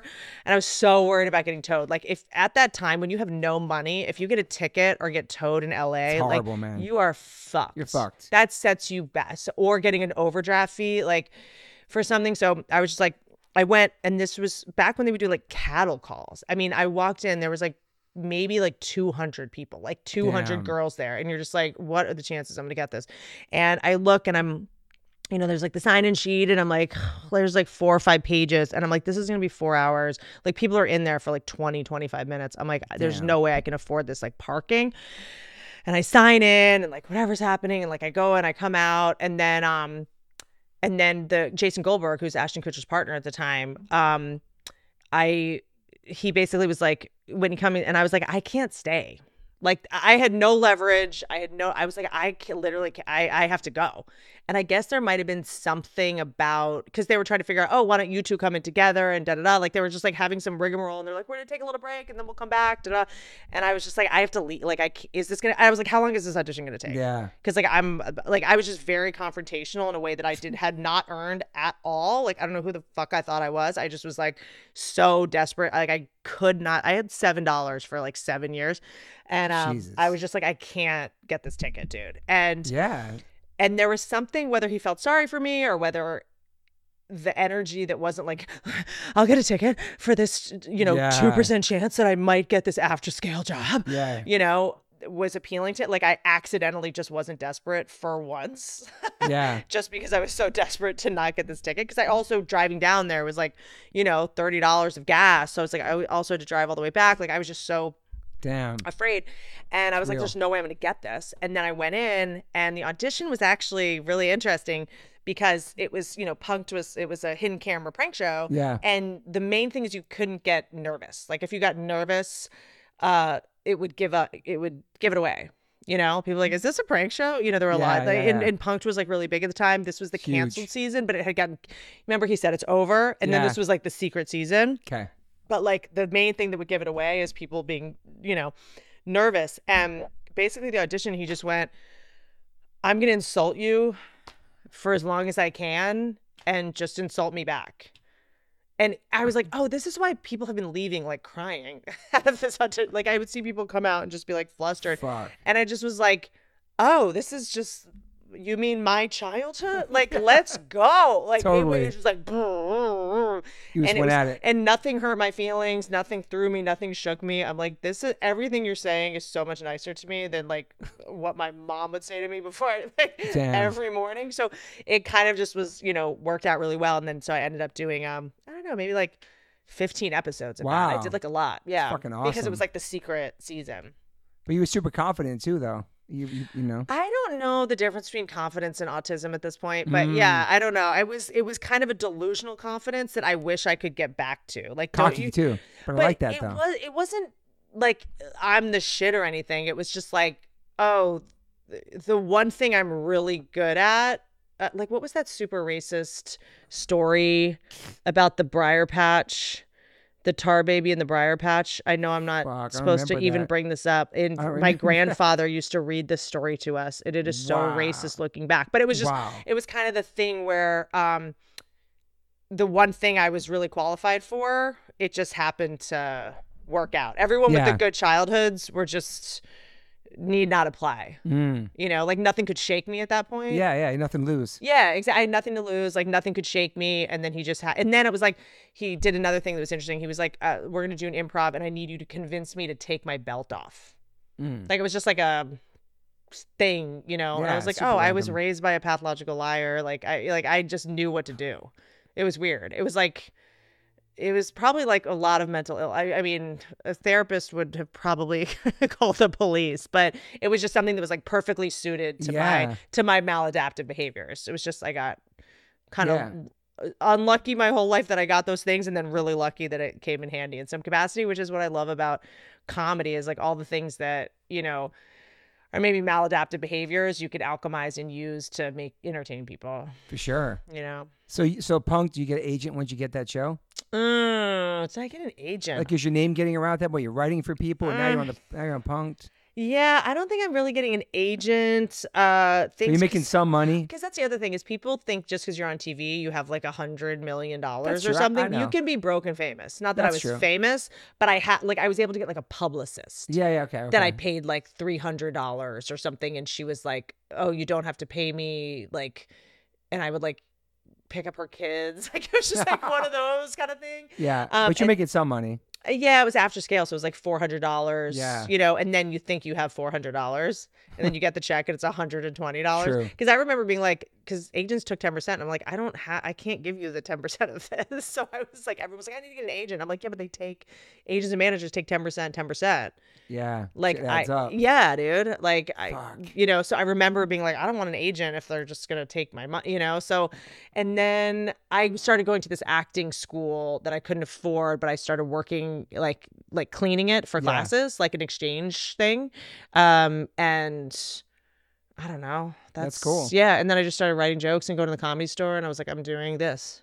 And then I went into a manager's office who's a very big manager. I really was delusional. But I guess shit happen though, man. But I guess when you have nothing to lose, like Totally. I went into his office and I was like, I'm going to be a famous female comedian. And he was like, oh, can I see like a tape? And I'm like, oh, I haven't done stand up yet. Wow. And he was like, this is so crazy that I actually believe you. Yeah. He's like, the fact that you just did that, I like believe that this is going to happen. And I was like, cool. So are you my manager? He's like, yeah. Like, wow. I guess he just was like, this person is so crazy. She must be funny, or at least must have like a insane work ethic. And were you with that manager a long time? Yeah, a couple. Yeah. That's good. Yeah. And and basically he gave me like really good advice. He's like, just kill 10 times in a row. Just kill 10 times in a row and everyone will be talking about you. And I was like, that's so helpful, because it wasn't like get on this showcase or get Montreal. It's just kill 10 times in a row in the clubs. Everyone will be talking. And I was like, got it. And I was like, I need to kill 10 times in a row. So I would do like 5 or 6 spots a night.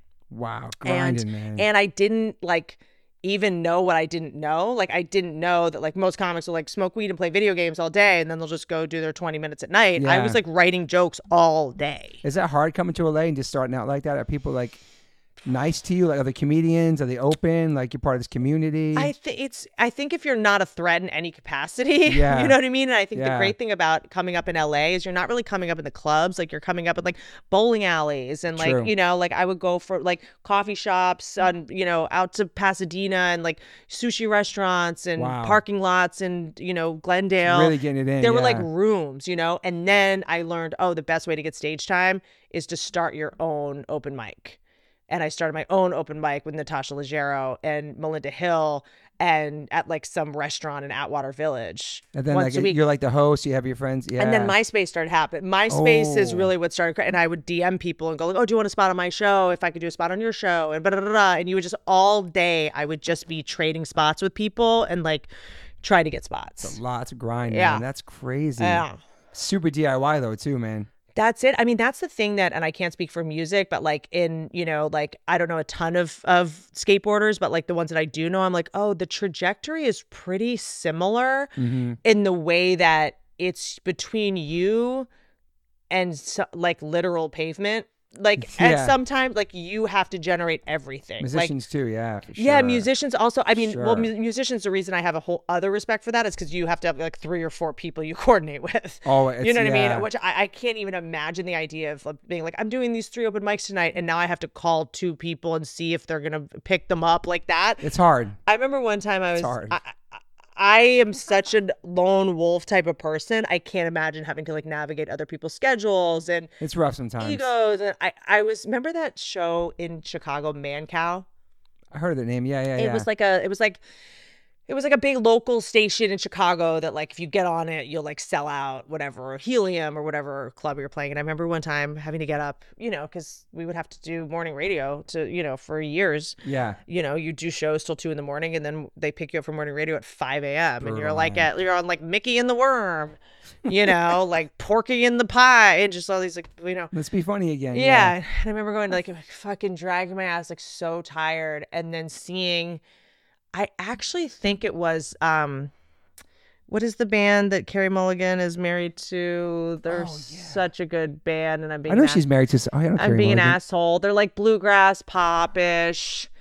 It's not the Avett Brothers. They're like old school kind of band like that. God, I can't remember. But they all put in there, they all come in with their fucking. There's like a guy with a cello. It's like 5:30 in the morning. They're killing it, and none of them are talking to each other. They're so but they got a drum set like coming in to play music at this radio station at fucking 5 a.m. And I was like, whole other level of respect. Totally.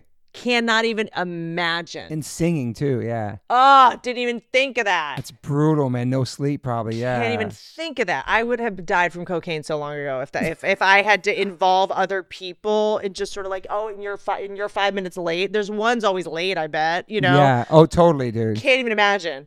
And I'm so lucky. And so, but like when I look at like skateboarders, and I'm like, so you just go to this park every fucking day and you just hurt yourself over and over again and you don't make any money. Like that's what we did. It was just like going to going to this laundromat, starting a show. Because you loved it though. Mm-hmm.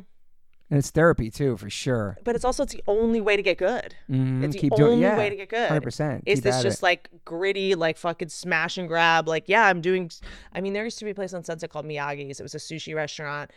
And there was a 10 o'clock on Tuesday show. Like, who the fuck is anywhere 10 o'clock on Tuesday? Of course, it would start an hour late. And there was a stage, and then there was a moat, with a bridge. Okay. And then, like, a koi pond, and then people eating sushi. And we would just yell over a moat, and they would be playing MTV2, like MTV Jams, out loud. Dude. And we would just be, like, yelling. And you're just like, what the fuck were we doing? That's for no money. Yeah, for no money. And then when I see like skate videos of people just falling and falling and falling, like, I'm like, what are you doing this for? Like, quit. This looks like a nightmare. And then I'm like, oh, that's so true. Yeah, that's kind of what we do in comedy too. Damn. But it's very like you said, DIY, I guess is the best way to put it. I guess now you can like shoot crowd work videos and put them on TikTok and shit like that. But back then, no, though, it's man. different though, dude. It was word of mouth back then too. Like, there's a new person in town, it's you, and you're doing this and writing for people, and you're on Punk'd, and then you're just like you're also just showing up. That's something else I love about like. Were you watching people too all the time and going? I love about studying it. Even if you're not on the show, you show up to watch, which is like showing up to skate parks. It's just going like. See my friend's band play, Yeah, totally. Like just the idea of like, I'm gonna show up to this park. It's fucking freezing out. It's raining. Took a 2-hour train to just maybe break my neck for what? Like with no promise in sight. How hard? And it's so interesting because just the insecurity that makes you a comedian. The idea of like, this could pay, like I'm going to make it. Yeah.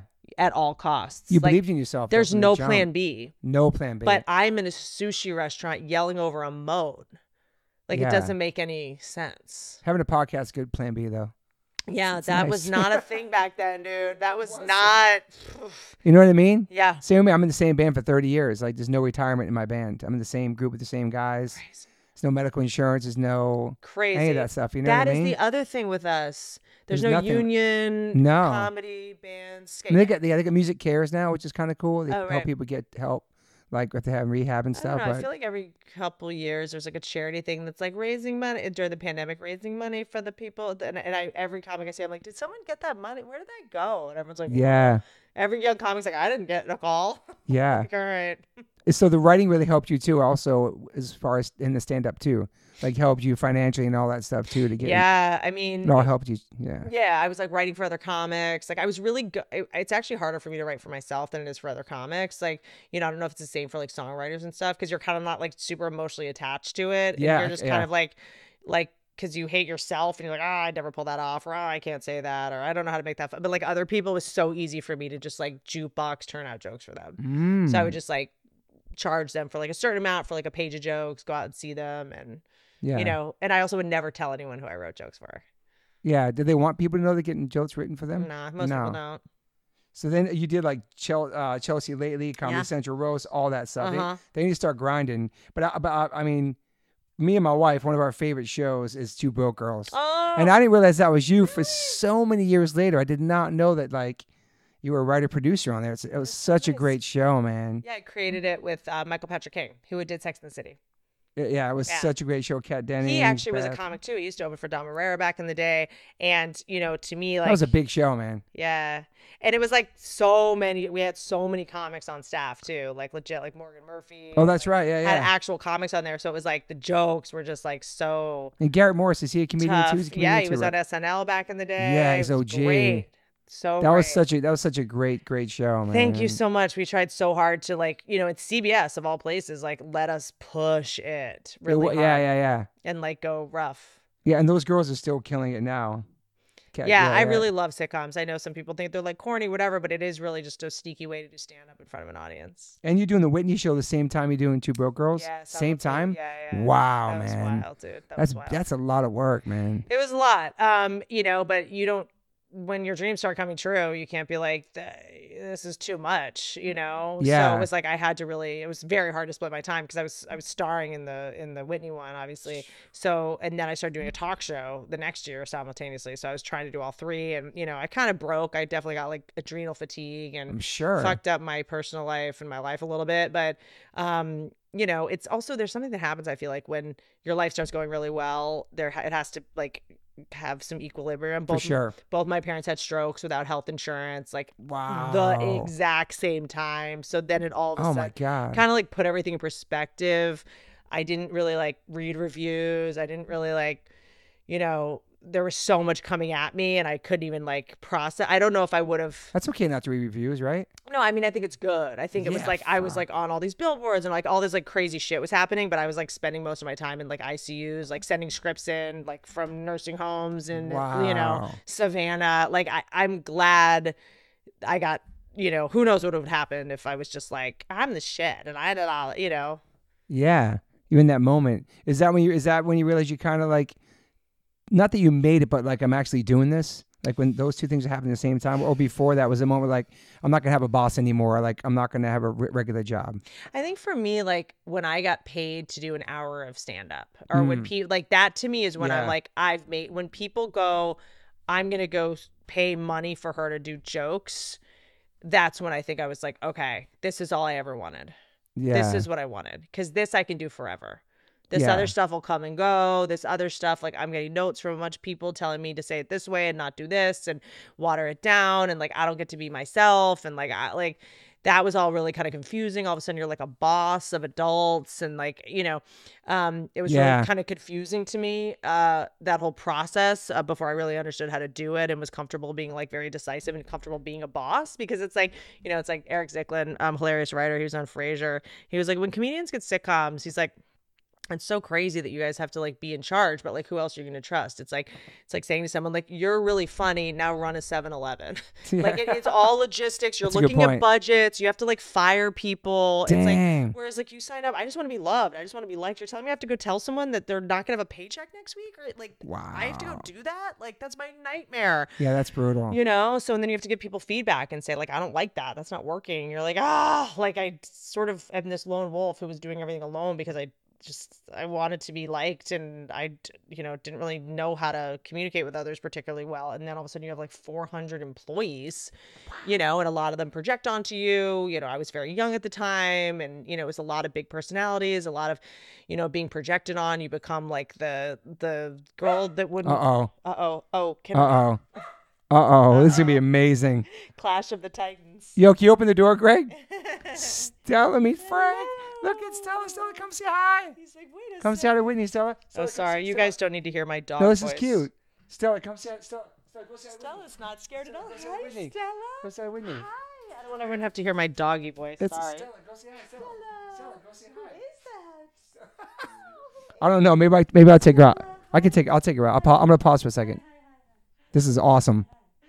Are you good on time? Whitney, you good? You chilling? Yeah, I'm good. I have a little bit. I probably have to pee too. Let's go pee. Okay, perfect. We're gonna take a pee break, everybody. We'll be back. Stella's back with a haircut. Hi, Stella. She came back and she just met Frank. Do you want to come up here? Want to sit with your mama? Come on. Come on. You can do it. I'm looking at my notes right now. Come on. You got it. He's probably scared of her. You think so? Yeah, Stella's getting tough. Okay. Who is that? Stella. Well, we got the newer Mouthy that's coming out, right? That's out now. Yes, yeah. That's your 6th one. 6th special. Hi. That's exciting. It's pretty wild. It's actually like, you know, after, you know, doing, every time I do a special, I don't know if you did this with like records, like where it's like you write one and you kind of like already have like the idea of what you're doing next, but you still, you know, still gotta like finish out the one that you're already making. But I used to kind of like, every time a special was done, I'd be like, all right, what's my next special? Like thematically, I would work on like themes and then be like, yeah, I want to talk about this, but it doesn't fit the theme. And I was kind of writing to write for specials instead of just writing what I wanted to talk about and what I think people want to like, you know, necessarily like. And so I was like, after my 5th one, I was like, let me just write for me let me just like write for the clubs. Let me just write for like the theaters and stuff, and like not worry about like crafting the perfect next special. Yeah. Let me just like have fun and like, yell about trans people for 30 minutes. Like shit that I would never go into an actual special. Let me just take some time off. And then OnlyFans TV, started doing uncensored comedy and was like, do you want to do a special? And I was like, I don't have any material that I can really put in a special right now. Like all this shit's going to get me in trouble. And then I was like, wait, maybe that's exactly what I need to be putting out. I love it. I love it because I saw it at the La Brea Improv. Yeah. It's so good. I love it. I love everything you're talking about. It's really great. You're awesome, dude. Thank you. Yeah, I feel like those shows were weird and wonky, and I was still kind of. But the response was great. I was in the crowd. Figuring it out. Thank you. Yeah, I felt like I was still trying to like figure it out then, but I was just kind of like, all right, there's this new platform that is like letting us actually be comics. Like on YouTube now, you're getting demonetized if you say sex. Like, I mean, wow. Yeah, if you say vaccine, if you say fuck, if you say shit, you get age restricted. So you're being censored. Yeah, basically. And then, the thing that drives me nuts is like censorship, whatever, we get it. It's like pharma pays these bills, like Buick pays these bills. Like I know why censorship happens, but then but self-censorship, that's on us. Like comics we're like, I'm afraid to say this because then I'll get in trouble. It's like we got to get out of there. And I found myself doing that. I can see that from the last special to this one. I can see the more rawness of it, for real. And like I shot it in the Comedy Store main room, which is like I'm like kind of when you lost your voice too. I remember. Yeah, that's right, which is probably better. Honestly, the Reddit trolls won. Whatever. Whitney Cummings, quieter. You got her. But I think that like it's interesting because people and comedy fans, they don't want us to play it safe. Like they don't want that, And I was just like, I did like 90 cities or something. And people were just like so excited about like me taking these like really big risks. I love it. And then I found myself being like, oh, I don't want to get in trouble. And it's going to get me canceled. And I was like, who the fuck? Like, how did I let this shit get into my head, And so it's a real thing though. I know. Yeah. And but I think on YouTube and stuff like that, you have to worry about like, what if it doesn't do well? And what if they take it out of the algorithm and only has 50,000 views and then you're embarrassed and you know what I mean? Like there's so many so OnlyFans can just live there. It's like, that's awesome. Can live there and like OFTV, like they're doing like, these specials, I'm their first like hour special, but they're doing these specials with like other comics that aren't, because like now it's like, it used to be like you could get on Leno, you get on Letterman and you can like do 5 minutes here, 10 minutes and like get known.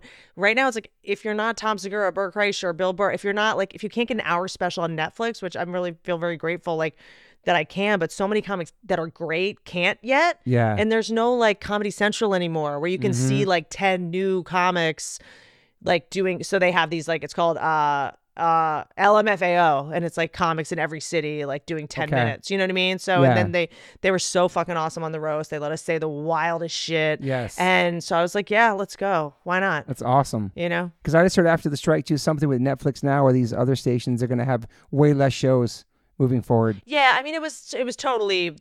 I mean, the bubble had to burst at some point. There was just like way too much content, like for a while, and so much content. But I think when it comes to comedy, like there's no limit to how much comedy people want to consume. Like and TV comedy has gotten really just whack. Yeah, because they're trying to like appease everybody. They're trying to make like social statements. They're trying to like, I don't know, like. Over PC? I guess overly PC is the word, but also because it used to be that sitcoms and TV shows and TV comedies, like they would do 80 episodes in America, then it would get syndicated and exported to all over the world, right? Yeah. And now it's instantly exported all over the world. So the comedy has to appeal to every country, every language right away. And that's not how comedy works. Yeah. Like The Office is so specifically American jokes, Chili's, PT Cruisers, like shit like that. Yeah. And they're trying to please everyone. Yeah. And then the reason it works is because they got to do 80 episodes. Then it gets exported around the world. And then people go, oh, this is their number one show. It had time to get good. Now my dog's making noise. Sorry, guys. It's okay. And so now it's like instantly we're going to try to appeal to everybody and therefore appeal to no one. And we're trying to like, I don't know, be champions of baby gender. We're trying to like make social statements instead of just be funny. Like, I don't know. Like, so I think that more people are watching stand-up specials so that they can actually just see fearless comedy instead of like. I think that bubble's going to burst soon too. All the cancel culture, all that stuff. It's going to backfire. It's gone so fucking far. I think people just kind of use it as an excuse to not be braver or not be more successful. You know what I mean? Yeah. It hasn't really hurt anybody unless they've done something like illegal. The thing that actually, I actually talk about this in the special. I think the people that are the most screwed by it are people that have like corporate jobs that aren't even in Hollywood. Yeah, I love that part of the special. We're all fine, but it's like the person that got fired because their Facebook memories said 10 years ago today and they were dressed like a Native American at the Christmas party and they lose their job. Like, that's the shit that I feel like. Those are the people that I feel really. I love that you talk about it too, and also like all like the jack dudes with the beards and the cold plungers. And all like, that. Oh yeah, delivering your mail, whatever is normal in society. The new, like that. Yeah, dude, like Goggins shit. Like you guys in your. I like that men have eating disorders now. It's good. That feels fair. I definitely feel like I'm definitely, my wife calls me manorexic. I've definitely been a weirdo about, because I'm gluten-free vegan and I'm just like super like, now I'm 6 days caffeine-free, no refined sugars. But is that like... I like to torture myself. It's really strange. Yeah, that's a little bit because I'm already straight edge. I don't do anything. It's a little masochistic. Do you get off a little bit on the like, but also there's something awesome about overcoming hard things. Like that's very addictive and that's cool. Like to have that like you're addicted to achieving hard goals. That's cool. Yeah, I love that. I've always done that. Done weird shit like that. That's sick. Like cut things out that I really don't really need to cut out. And I do juice cleanses. That's like the most punk shit you can do is like quit coffee. I'm like, I know. Damn, this guy's hardcore. But do juice cleanses for no reason because I have like nothing toxic in my body really. You know what I'm saying? I just like to torture myself. But I don't know what I like to. A lot of sugar. Gabby Reese did a whole thing about how fruit juice is like. I do green juice. Oh, got it. Yeah, no fruit juice. Yeah. Because like I used to drink like juice, thinking it was like healthy. It's like worse than soda, right? Do you have any daily rituals? Daily rituals? This is so embarrassing. I do pray. I pray. I get up, pray, get in the sun every morning. I started back on listening to Abraham Hicks. Okay. I don't know. I don't even know how to explain it. It's not The Secret, but it's like feel the feelings you want to feel and like practice that. Okay, I like that. Instead of being like, today's gonna be a nightmare and da-da-da. It's like actively practicing feeling good. Yeah. As a way to just, I don't know. So there's this like little morning meditation she does about it. That's nice. I started like listening to that every day. I try not to be too over ritualized because I did that for so long and it was kind of like a little bit OCD perfectionism. And I wasn't being creative. I was like, and then I got to do this. And then it's 4:00 and you've done all your ritual shit, but no actual. I'm like that too. I Post-its everywhere. I do all that crazy totally. Shit. So I kind of just like try to keep things like a little bit flexible because like when I'm in production on something or when I'm touring, I have to be so routinized and I'm like so like living by a schedule that when I'm not, I try to kind of just enjoy my life a little bit. Yeah. And you're a coffee person? Coffee. Yeah. Being pregnant has been a little, my new shit is black tea mixed with apple cider and hot honey. That sounds kind of sick. Hot honey. Do you ever fuck around with hot honey and Bragg's? Oh, you would. I'll send you a little recipe. Hot honey will fucking change your life. Put it in with some either apple cider or like hot like tea. Okay. Whoo, it burns a little bit. You'll start draining your sinuses. You're up. What about mud water? You heard of that? I do. They send me some. I haven't tried it yet. I have some of it. Yeah. I'm not a mushrooms person either, so. But yeah, it's a little. I don't need to eat dirt. Yeah. About it. Shout out to mud water. Do you know what I mean? Promo code Whitney. I don't know. Like we'll see. Like I don't know. I do a little water in the morning in a mason jar. I'll do the True Niagen, which is the NAD, with the. What's the shit that's like salt? Fuck, I can't remember the name of it. It comes in a little satchel. And then I try to do magnesium. I go hard on the supplements. Okay. I do go hard on the supplements. I'm on my Athletic Greens. I do those in the morning. Yep. Those are good. Yeah. Some supplements. Well, they're no longer a presenting sponsor, so I don't drink AG1. They're no longer what? I'm kidding. A presenting sponsor. Oh, really? I'm kidding. I do drink AG1. So I am Liquid Death. Yeah. Liquid Death. Fuck yeah. I am also more hardcore about like not about adding but subtracting. Like I don't drink out of plastic water bottles anymore. Respect. And I don't drink out of the fucking tap. And it's really hard. And it's an extra 20 minutes a day, probably. New York tap water is good, though. At a hotel. Are you sure? I mean, I lived there for a long. I don't know. Maybe I'm wrong. But. I feel like I would like to see some data. I'd like to see some data. Like, how can that be true? Oh, because RFK helped clean up the Hudson? I don't know about that. We get real deep dive here on here. Dude, and we miss Lauryn Hill, too. Dude, okay, so here's the thing. She loves Lauryn Hill, ladies Lauryn and Hill gentlemen. is so important to me. I got in a car accident listening to Lauryn Hill when I was 16, and I don't regret it. Wow. Yeah, and here's the thing. I went and saw her at the Club Nokia, I don't know, maybe 7 years ago. The show started at 8. She came on at 11:58 because I think she has in her contract if she doesn't go on by midnight, she doesn't get paid. Wow. I heard. That makes sense. And like, I guess I just felt like I was like, maybe she doesn't want to perform. And what she did in that show, I'm so obsessed with her. Like, she did all the hits, but like in a reggae version. And everyone was really disappointed, not me, because like they couldn't sing along to it. Okay. Like Killing Me Softly, she did it as like a more like a reggae tune. It was really cool. Sometimes you gotta change it up. But everyone was pissed. Like they couldn't sing along, they couldn't participate. You know, a lot of people were walking out, a lot of people were leaving. And I remember just being like, is this inhumane? Like maybe she doesn't want to be performing. Maybe she's bored of these songs. Maybe she's bored. Maybe she doesn't want to be here. Like I don't want to participate in like making my hero and like someone that I love so much do something she doesn't want to do. But then it was like, oh, the Fugees reunited. Maybe this is whatever. Maybe she's doing that for those guys too. Who knows? And I think, I don't know, it might have been Austin or whatever reason we didn't go. And apparently she didn't go on for 3 hours. Again. Wow. Again, right? It's just the thing. I guess you have to know that that's what's going to happen. Yeah. Do you know what I mean? Yeah, totally. Totally. That's what you get. But when I saw her the last time, people were like, my babysitter's leaving. I got it. Like, they were just like, people were leaving. And that's rough. And I don't know. I watched this thing happen when working with Roseanne where she couldn't receive love. Like, no matter how much people loved her, she had to like say something or do something that would like piss people off. Just, I don't know if it's making your outsides match your insides. Maybe it's a way of just like self-sabotaging so you don't work as much. I don't know. Yeah. I mean, being Lauryn Hill must be a nightmare. It's just like that much love coming at you, that much, maybe it just feels like pressure. I don't know. It's gotta be. That's interesting. Do you know anyone that went? What? Do you know anyone that went?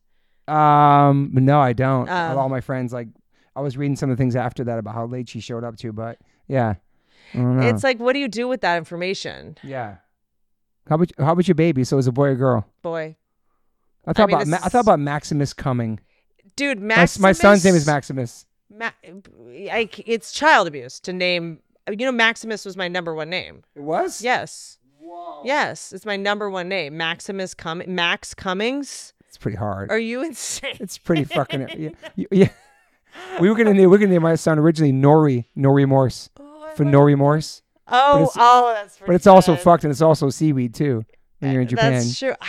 I'm all over the place. What about Ian McCummings?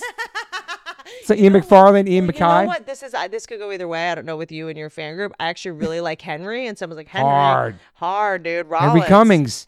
Actually, Henry Rollins is the only person I ever, besides Ellen, that was a different situation, but an audition melted down in front of him. Really? Was he cool though? He was lovely. I just melted down. It was a show. It was like a music show. This was 20 years ago. Got called into like audition to host it, and he was in the room, and I just saw his neck.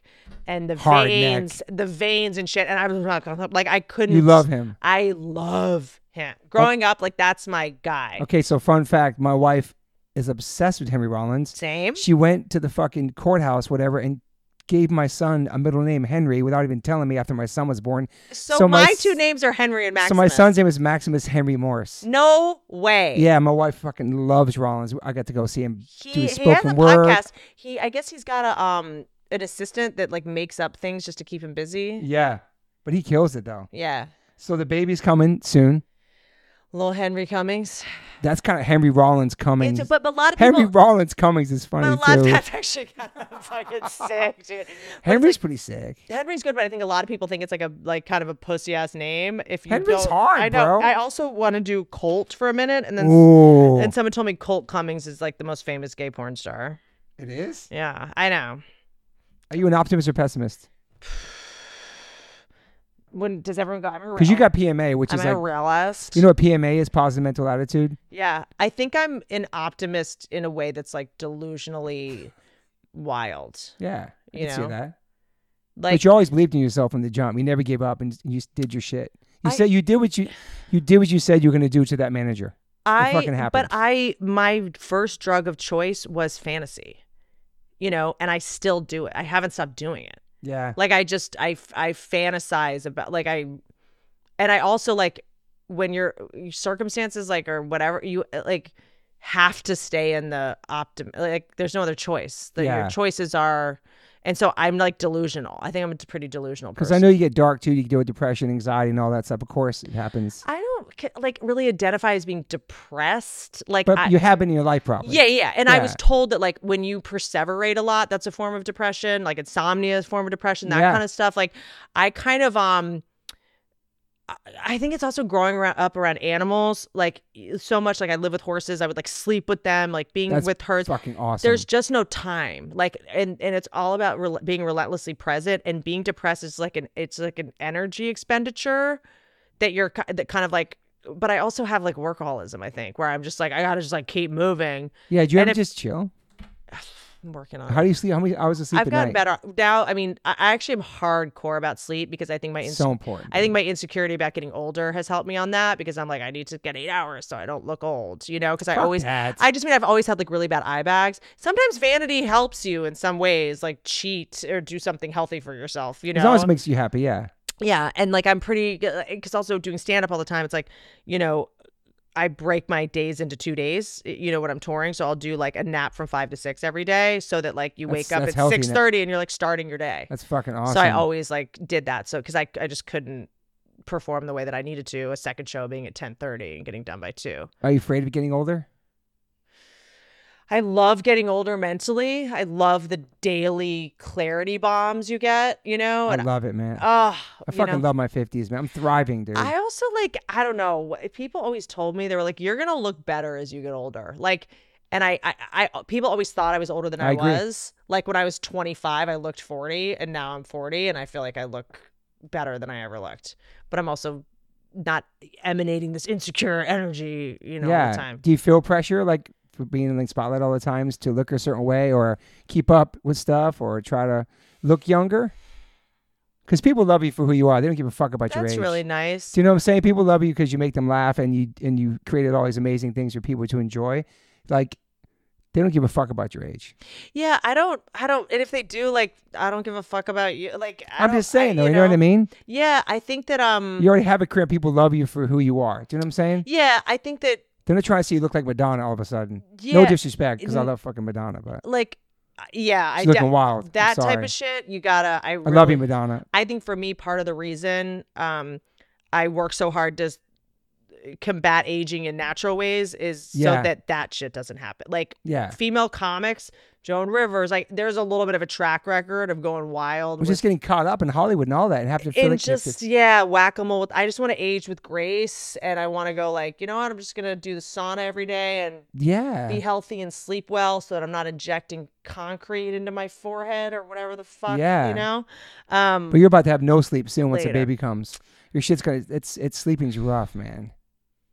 It's going to be rough, but you'll be all right. Yeah. And also, just so you know, having a kid, they adapt to your life. Your life doesn't change.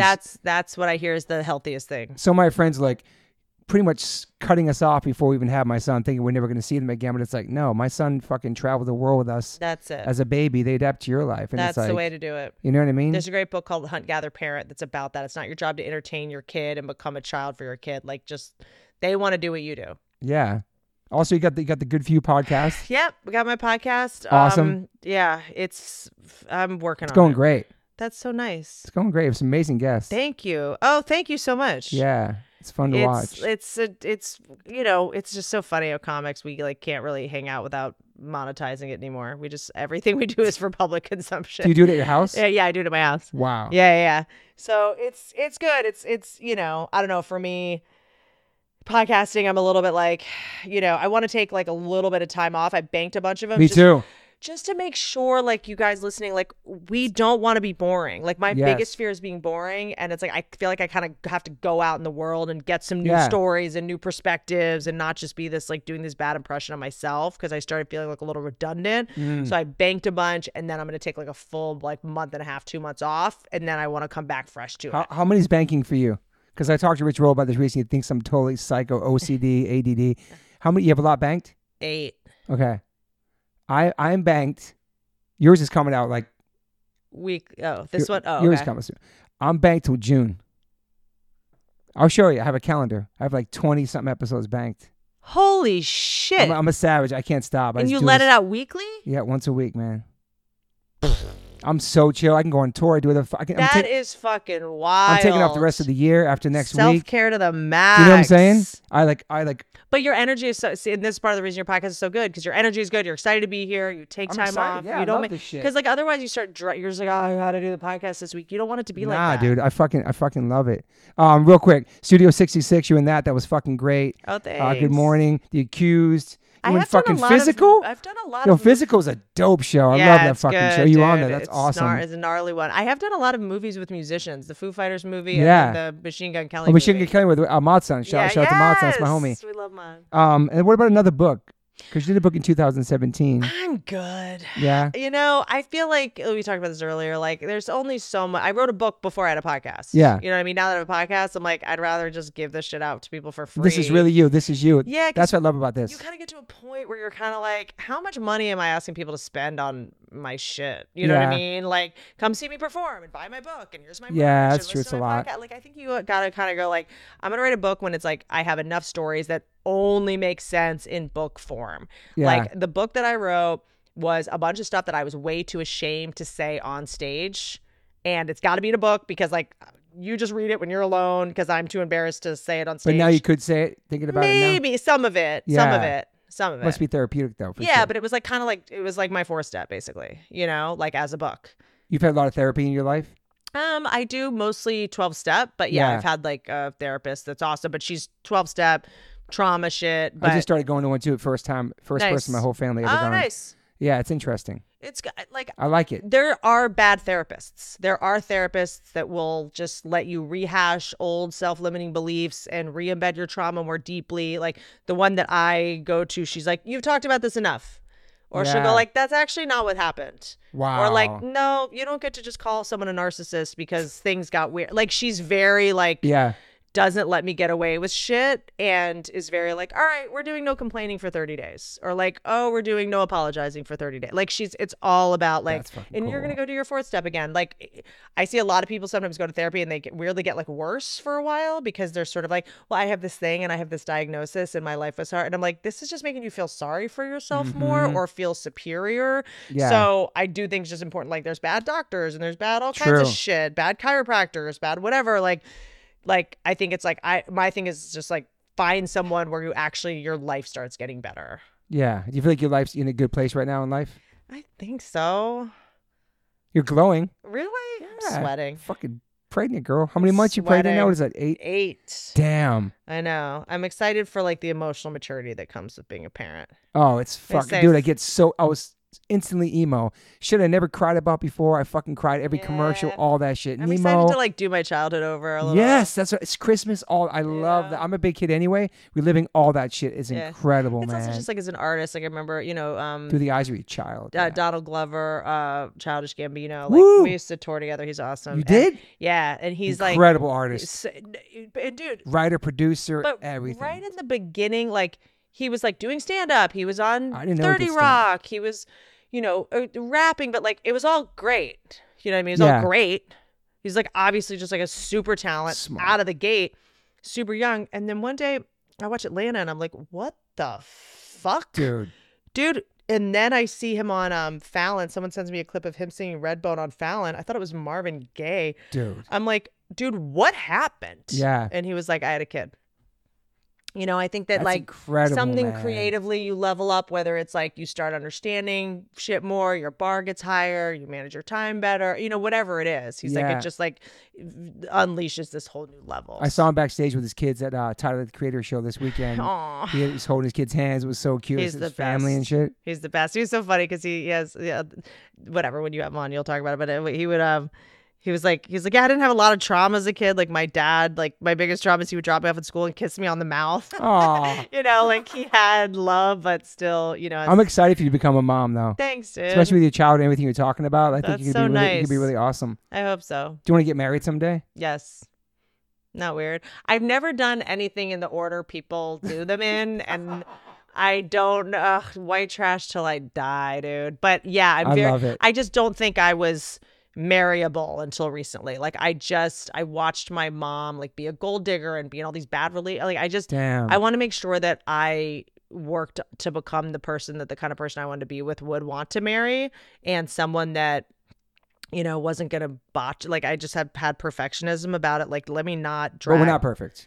Yeah, but let me not drag someone into something before I like really am capable of love. And so I just wanted to heal all my shit before going like, marrying this person will solve my problems, and go like, no, I'm going to solve all my problems on my own. And let me show up to something super complete and that's nice. Like be ready to be a like wife. Like I'm down with that traditional. I'll be waiting when you get home. I'll cook you food. But I had to like accomplish a bunch of goals first. Of course. You did a lot. You accomplished a lot, man. Yeah. So now I'm ready to be You a hopeless romantic? Yeah, I think so. Yeah. Probably. What else is there? Yeah. Why not? What's the downside? No, it's true. You're wrong every now and then, so we're wrong. Always wrong. I'm so happy. I've been married 28 years. That is so Met my wife in sick. D.C. at a show in 1992. I was so with crazy. Yeah. I'm very fucking lucky. I can be a big kid and travel and play music, and she's traveled the world with me, and we're best friends and all that shit. Like that is the sickest. Just made one son. That's it. One and done. That's all you need. I'm very lucky. That's from punk rock too, though. You know what I mean? Does anyone want to marry a girl with a kid, though? We're gonna find out from this podcast. Do you still go to bed watching jellyfish videos? Is that true? Yes. Is that true? It's the Apple screensavers. I love the Apple screensavers, and jellyfish just happen to be particularly soothing. I love this shit. But it's the only thing that scares me is fucking jellyfish. Is the irony? Yeah, it's horrible. Floating chandeliers full of poison. But yes, I love just watching. Like people watch like TV to go to sleep, but I like to watch the Apple screensavers. I like to try that. What, you still have your pig named Joe? I do. He's in Texas though. Wow. Yeah, he lives in Bastrop, Texas. Do you still keep your friendships by like muting your friends? I love that. That's the best shit I've ever fucking read. Absence makes the heart fonder, dude. I kind of like that. And I have some friends on mute too. I'm not gonna say their names. I love you guys. When I see you, it's different. I have shit to ask you. Whereas if I've seen you at the pumpkin patch, it's not because they're doing cringy shit. It's that too. Okay. Let's keep it a buck. I hope all my friends mute me because I'm doing cringy shit out there. Literally, every time I post, all I do is think about like, is Chris Rock going to see this? Is Chappelle going to see this? Is Dave Attell going to see this? And then I would never post if I thought comics actually followed me. So I hope my friends mute me because we're not so funny, dude. We're doing it for fans. We're doing it for comedy fans. I'm not doing it for the gram. Yeah, I'm not doing this for my friends. Like, please unfollow me. Is there stuff that you posted? Regretted that you posted that's out there in the world? Yes, I recently just deleted a ton of shit just from the pandemic when I had blue hair and I was being wild. Blue hair was cool. I remember you had that. Yeah. Yeah. I had like blue hair, pink hair, red. I was just like during the pandemic, you were going wild. Well, stuck in your crib, dude. Dennis Rodman was a very big influence on me as a performer. And I remember, because I was a big basketball player, I just very into basketball. I remember watching me like, this motherfucker is defense. He's like, badass, I am going to entertain you motherfuckers. I'm going to have blue hair. Nose piercing. I'm going to wear a wedding dress. Like super punk. He took being an entertainer so seriously. True. And I remember during the pandemic when people were just scrolling and everyone's like, stay inside, put a mask on. We're all dying. I'm like, I'm going to be I'm going to entertain you guys. Yeah. Like, I'm just going to be a clown. And... a lot of people thought I had like a meth addiction or something. They did? I mean, or whatever. I don't know. You can't really have a blue hair in your late 30s as a woman. You're trying to say a midlife crisis or something? Yeah, or whatever. Yeah. I'm like, you guys were in a pandemic. Everyone's in a crisis. Do you really duct tape lights at hotels? Oh, yeah. Still? Always. Now I do a pretty good job. I can actually just like take a menu and lean a pillow on it. You know what I mean? Because it's like the red duct tape's that's intense. Yeah, I just like travel with it just so I have it. Wow. Yeah. And you were really Edward Furlong fan? Oh my God. I watch his videos now. What? He's just on YouTube. Like he's going to like all these signings and stuff. He's like really different. Really, dude. I mean, remember when he stole the lobsters? He freed the lobsters out of some restaurant? No. Oh, dude. American History X, he was so child acting should be illegal. But you were a big fan of his. Yeah, I'm a huge fan. I used to write letters to him constantly when I was a kid. I also know Harper's Ferry. I've been there before too. No way. I know that's your favorite place to go. I remember being my there dad managed a hotel there called Yeah. Hilltop House, Harper's Ferry, West Virginia. And you carry a hammer in your car in case there's like a dog that's overheating. I have one of those too. I have like an actual dog hammer thing. It's cool. How many people leave their dogs in hot cars? You rescue a lot of dogs. Yeah. I can't as much anymore. I almost lost a thumb. My ear was bitten off. Like I'm a mess. But yeah, now that I have a kid coming in, I can't. But no dog tattoos? I know when you get dog tattoos. You know what I want to? I have my horse's name here. I have on my foot one of my dogs, like I love in her initial, but I really want Dr. Wu I really love in Bang Bang. They both do really great like portraits. I want to small do that. ones they do. Yeah, I want to do that at some point. You're going to do it? I think so. I'm not supposed to do it when I'm pregnant, even though I'm really itchy. Really? Yeah, because of the ink, or there could be an infection. I don't know. Fucking no. I know. Did you really break your shoulder snowboarding on a date? I did. This one. Fractured it long ways, tore my, I know. I'm trying to impress a man. And you love bees. Love bees, dude. Who doesn't love bees? I mean, you gotta. I just want to get stung by one. That would suck. They don't really want to sting. Do you have bee farm? If they sting you, they die. Did you wear that big outfit and go into a bee thing before? Beekeepers? Yeah, I've done that. I have done that. There's a place in Sylmar where you can do that. There's a great bee doc, too, about bees going extinct. There's a bunch of it. It's so sad. We're fucked, man. Dude. Bees are incredible, dude. They can do amazing, amazing shit. I'm kind of just obsessed with them in general. And you collect creepy old holy water bottles? I do. This is sick. me and your wife are the same person. You totally are, man. Rollins, I gave my holy water ones to Kesha because it's very her, but I love old like apothecary bottles, like shit like that. The one thing that tripped me out is you like buttered popcorn jelly beans. That's kind of wild, dude. You know, that was a phase. Jelly bellies or something? Jelly bellies. Yeah. I like the very cherry ones and the prickly pear are my favorite. But the butter popcorn ones and the peanut butter ones that I think are the most polarizing, I fuck with. But also Tootsie Rolls are my favorite Halloween candy. Ooh. I know. Damn, I fuck with Tootsie Rolls. Trash. Too. And candy corns. I love candy corns, and they make vegan ones now. They're actually vegan by default, actually. I didn't know they were. Okay, nice. Yeah. Were you ever vegan before? I tried. It's hard for you? Because you're a big animal lover, that's why. Yeah, but I had like eating disorder stuff, and when you get into that, it gets a little bit slippery. I know, I'm fucking starving myself thinking about eating cardboard after this. And you put lotion on yourself every time you go to the bathroom usually? I do. Grapeseed oil. You have good skin though, too. Thank you. Yeah. Appreciate that. Yeah. I try. But yeah, so I just try to rehydrate in the middle of the night. I have a severe OCD. Is what I love it. Learning from this. Well, so Mouthy's out. It's out. On OnlyFans TV. 6 special. You can hit up Whitney on social media. She might respond to you. She might not. By the way, the special's free. You're not going to spend $3.99 to subscribe to some weird ass fucking platform that bills you every month and you can't get out of it and you're just fucked forever. It's I do that too. Like I'll pay for something just to watch something. And I'll get rid of it. Why am I still paying for Hulu Plus $12 a month? Like I haven't. It's expensive. Drives me nuts. Why am I still paying for CISO and Quit? All these shits are canceled. It drives me nuts. I go through my credit card bill. I do Peacock, all this shit. Apps, dude. Apps that you signed up for. I was paying $80. All those Apple receipts out of nowhere. It's crazy. A year for some hiking app that showed me hiking trails. I'm like, I guess Do you hike? No. I was like, this is like an app for serial killers or where to go bury bodies. I mean, I did during the pandemic. I was trying to like go on hike. I downloaded it like during that time, but not for $80. It's crazy how much Apple shit I'm paying per month. I mean, the fuck it is. They bank on the fact that you're going to forget to cancel it. Yeah. Yeah. Fuck. Do you respond to negative comments? No. Do you let that bother you? Like one negative comment out of 1,000 good ones? I think negative comments only kind of hurt if you agree with them. It's a great fucking point. I think it's that. If someone's like, your 4th special was so much funnier than your 3rd, I'm like, you're right. That's if you agree with it. Yeah, that's correct. That's a good point. Yeah, or like, why are you yelling during this joke? I'm like, you're right. I was yelling. But you know they bother you, fuck your day up. Bad reviews, none of that shit. Because we're artists. We're sensitive. Yeah. We're fucking insecure, sensitive people. Yeah, but it's also our job to know when you're on the clock and when you're not on the clock. And it's also your job to like understand human nature and know that a lot of people are addicted to self-righteous indignation and they use celebrities as punching bags. It's like when you're like with your, your guy friends and they're like, Jessica Alba, like, not that pretty. And you're like, really? Yes. Really? Yeah. So if Jessica Alba wanted to sleep, not interested, like we know what we do when we do that. Yeah. You know what I'm saying? True. And like there's times that like I'll hear a great song for the first time. I'm like, I don't get it. And then a month later, I'm like, this is a fucking joke. Okay, I didn't get it at first. You know what I mean? It's like not everybody has to get you, but also anyone that goes out of their way to make a negative comment, like that person's I love that. You have tough skin. Obviously, I know your story now. You have very tough skin about that shit.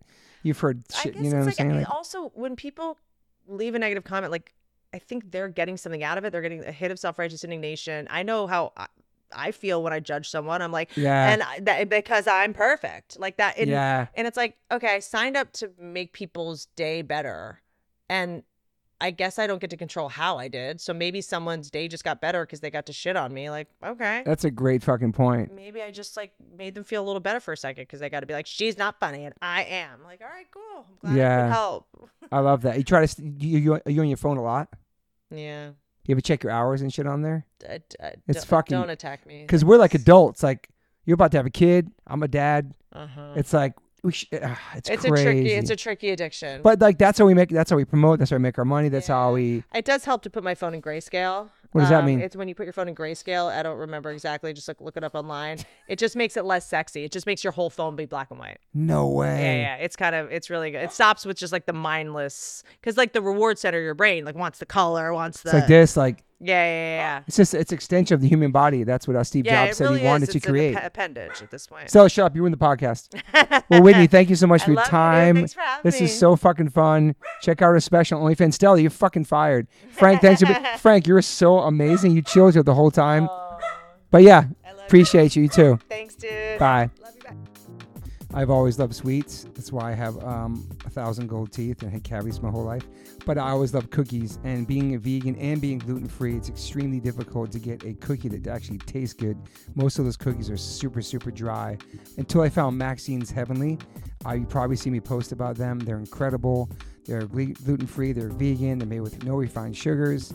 You can get them in Whole Foods, Sprouts, Walmart, Amazon, Maxine'sHeavenly.com. And if you're in LA, you can get my favorite restaurant, Green Table's carrying them. You can also, if you're in LA, get Uber Eats, DoorDash, and Chow Now. Super, super great company. Amazing people working there.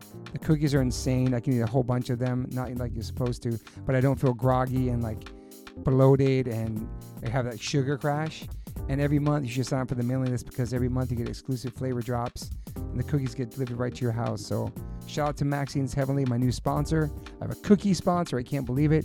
How old am I? I'm 53 and I'm promoting cookies because I love cookies still. I'm a big kid. Vegan, gluten-free, no refined sugars. If you listen to the Travis Barker episode, me and him talked about our love for Maxine's Heavenlies as well. Great cookie.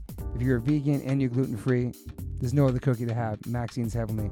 Go to MaxineHeavenly.com, go to shop, use my code OLLC, and get 25% off your first order. That's 25% off your first order. Go to MaxineHeavenly.com, use my code OLOC. Enjoy. These cookies are straight crack. I always ask my guests if they have any regrets. I personally don't have any regrets. Even when it comes to my tattoos, I have the silliest tattoos. Even my ET on my leg, it's still a childhood memory for me, and I love it. I've had tattoos on top of tattoos strictly because I wanted more tattoos. I started getting tattoos when I was 18. I'm 52 now, and I can't stop. I've had laser treatment before on something on my arm. It's 4 tattoos on top of each other.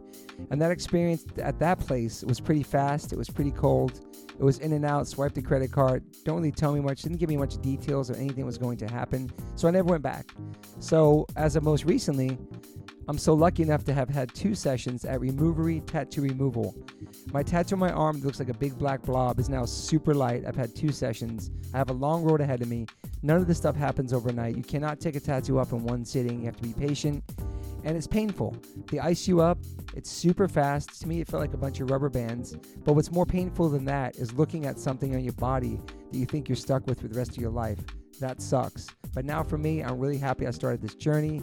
I'm slowly going to get this tattoo removed. I never thought in a million years I have any kind of real estate on my arm. I don't even know what I want, but it's exciting.